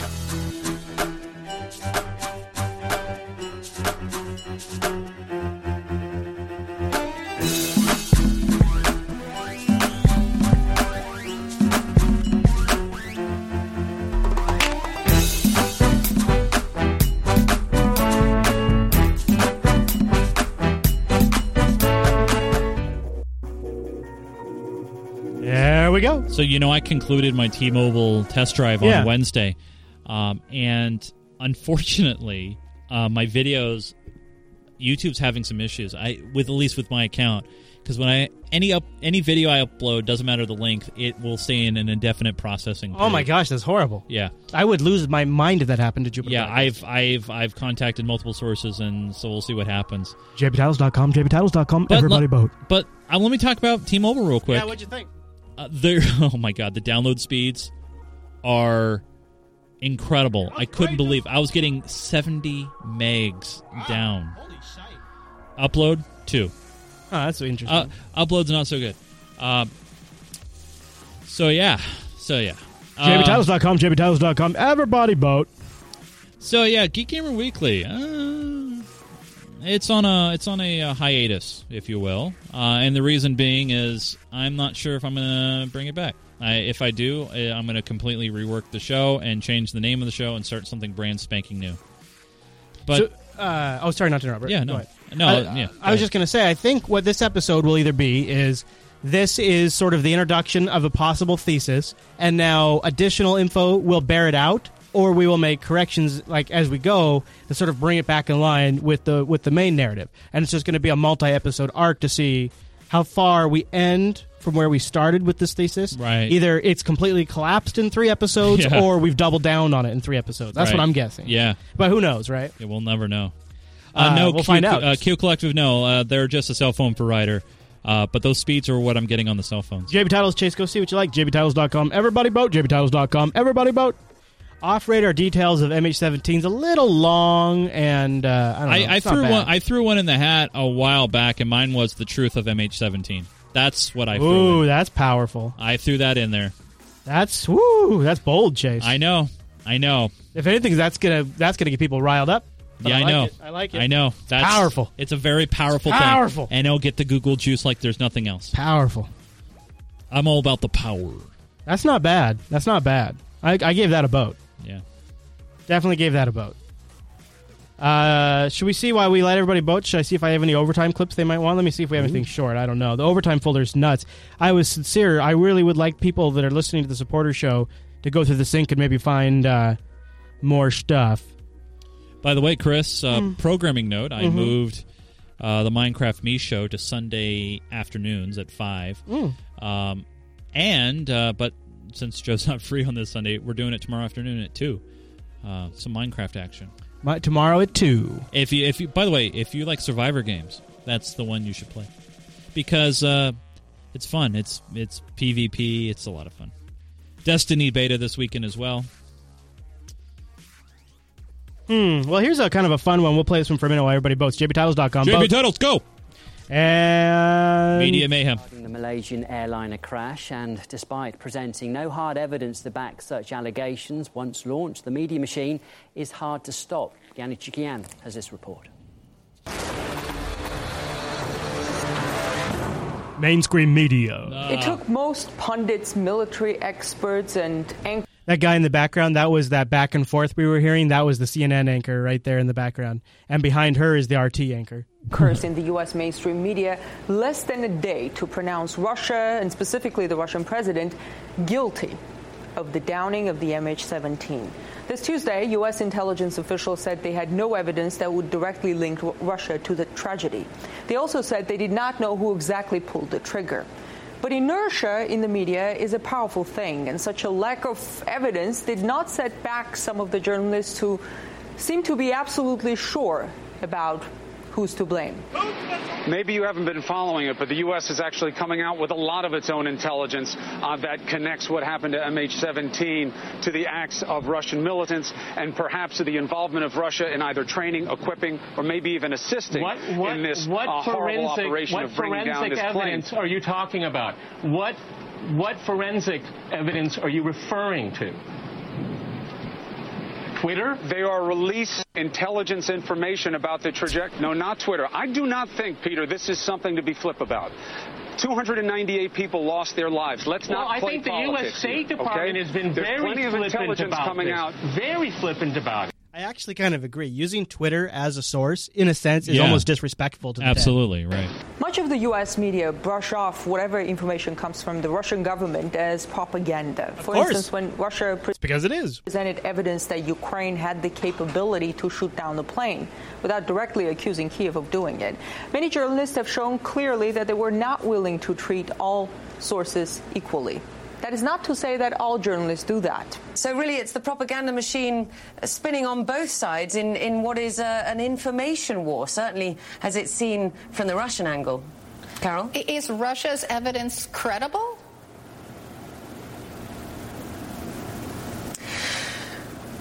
Well, how credible is the U.S. evidence? After U.S. officials said there is no proof of the Russian president's involvement in the plane crash, the U.S. media is looking for another face to put on the tragedy. The leader of the pro-Russian rebels, a suspect now in this crime, seems defensive, even amused by it all, rolling his eyes at the question of accountability. Why weren't the bodies taken care of and given dignity sooner? You know, it's a fantastic story. The thing is that as soon as members of OSCE arrived, they notified us that if we start moving the bodies, then we will be responsible. We have new sourced information tonight from U.S. government sources about this strange, shadowy character who leads pro-Russian rebels. The jean jacket, black T-shirt, the roll of the eyes. He comes across like a 16-year-old being lectured by a parent. While the real investigation is only beginning in eastern Ukraine, the media are hungry for quick results, quick accusations, and a quick verdict. In Washington, I'm Ganesh Check on RT. Obviously, Russia... I'm going to follow her on Twitter. Russia has their own agenda at play there, but... both sides. That's why I like the title suggestion there, the MH17 Information Wars, because it's really, this is all unfortunately we are totally in a Cold War. Yeah. Yeah, it's just a 21st century version of it. And like Zardoz points out in there, like if Russia wasn't in there, this wouldn't have happened. And potentially if we weren't interested in Ukrainian pipelines, this wouldn't have happened. If we wouldn't have toppled Kiev's government, this likely might not have ever happened. If Russia hadn't sent the separatist arms, this likely would have never happened. Right? At any point along the line, you could say if X would have happened or wouldn't have happened, then this wouldn't have happened. But Chris, you know what? We should have just went to Vegas this weekend and went to the Star Trek Las Vegas. That's what we should be at right now. They've taken it out, Chase. What? No. The convention. The convention. Oh yeah. I'm saving up for the 50th. Gosh. That's like in 2 years. Oh, man. That's going to be epic. All right. MH17 chess piece. The truth of MH17. MH17 Information Wars. I think it's down to... I think I still like the truth of MH17. Because we did cover what we do know, and then we covered the bacon. And we made sure to separate the two. Yeah. I hope people... I think it went okay. I mean, we couched the shit out of all this stuff. We were couching like a mo. Yeah, I agree. If we have gone to Vegas, this would have not happened. Yeah. I went to the Star Trek experience too, by the way. The best. A number of times. The best. Yeah. I only got to go once, but I did the full Monty. Once? Oh, I did. Oh. Well, I don't get around. You don't get out. I actually, I lived out there when, it was there. And nice. Actually, I interviewed for a job at the Star Trek experience, but that'd be cool. I never got it. Of course, you would have lost it, but that'd have been cool while it was. Yeah. Couching like a mo. All right, so let's see here. Hey, you guys, it's Friday. Have a great weekend. And don't forget to find an apple, carve it out. If you see an apple on the beach, don't eat it. And say something. But I do hear they make fantastic bongs. You can even do it with a pen, I'm told. Never tried. Wouldn't really have an interest. But what about banana? Yeah, I was looking for pictures for the show because you saw the picture I chose for the show notes. Yeah, you know why I chose that picture, obviously. By the way, check the show notes. But I did find like a banana bong. Like there's all kinds of funny fruit bongs. Actually, like a pineapple bong, of course. Are you going to show it? Yeah, you can show it to the people watching the video version. I was like, well, that's the one. I picked that one for you, really. That's here, magnify and enhance a little bit. Enhance. See, because enhance. She's kind of a little cut off. Enhance. But she's demonstrating an apple pipe there. Enhance. Too much enhancement, Chase. Enhance. Too much enhancement. Enhance. Oh no. Enhance. All right, let's get out of here. We're gonna go with the truth of MH17. We'll see how this story plays out. We'll see what happens. Oh man. All right, everybody. Thank you for joining us this week. Hey, sorry if you missed us in the live version. Yeah, and for those who are hanging out with us on a Friday night, what are you doing? Get out of there. Go home. Get out of here. Go have some fun. It's time to go. Let's go. We're going to go to a dance party. Yeah, buddy. All right, everybody. I'm putting my pants back on. Here we go. Thank you, Unfilter supporters, for enabling us to do a crazy show like this. I love you guys. See ya. Love you, boo. Bye-bye.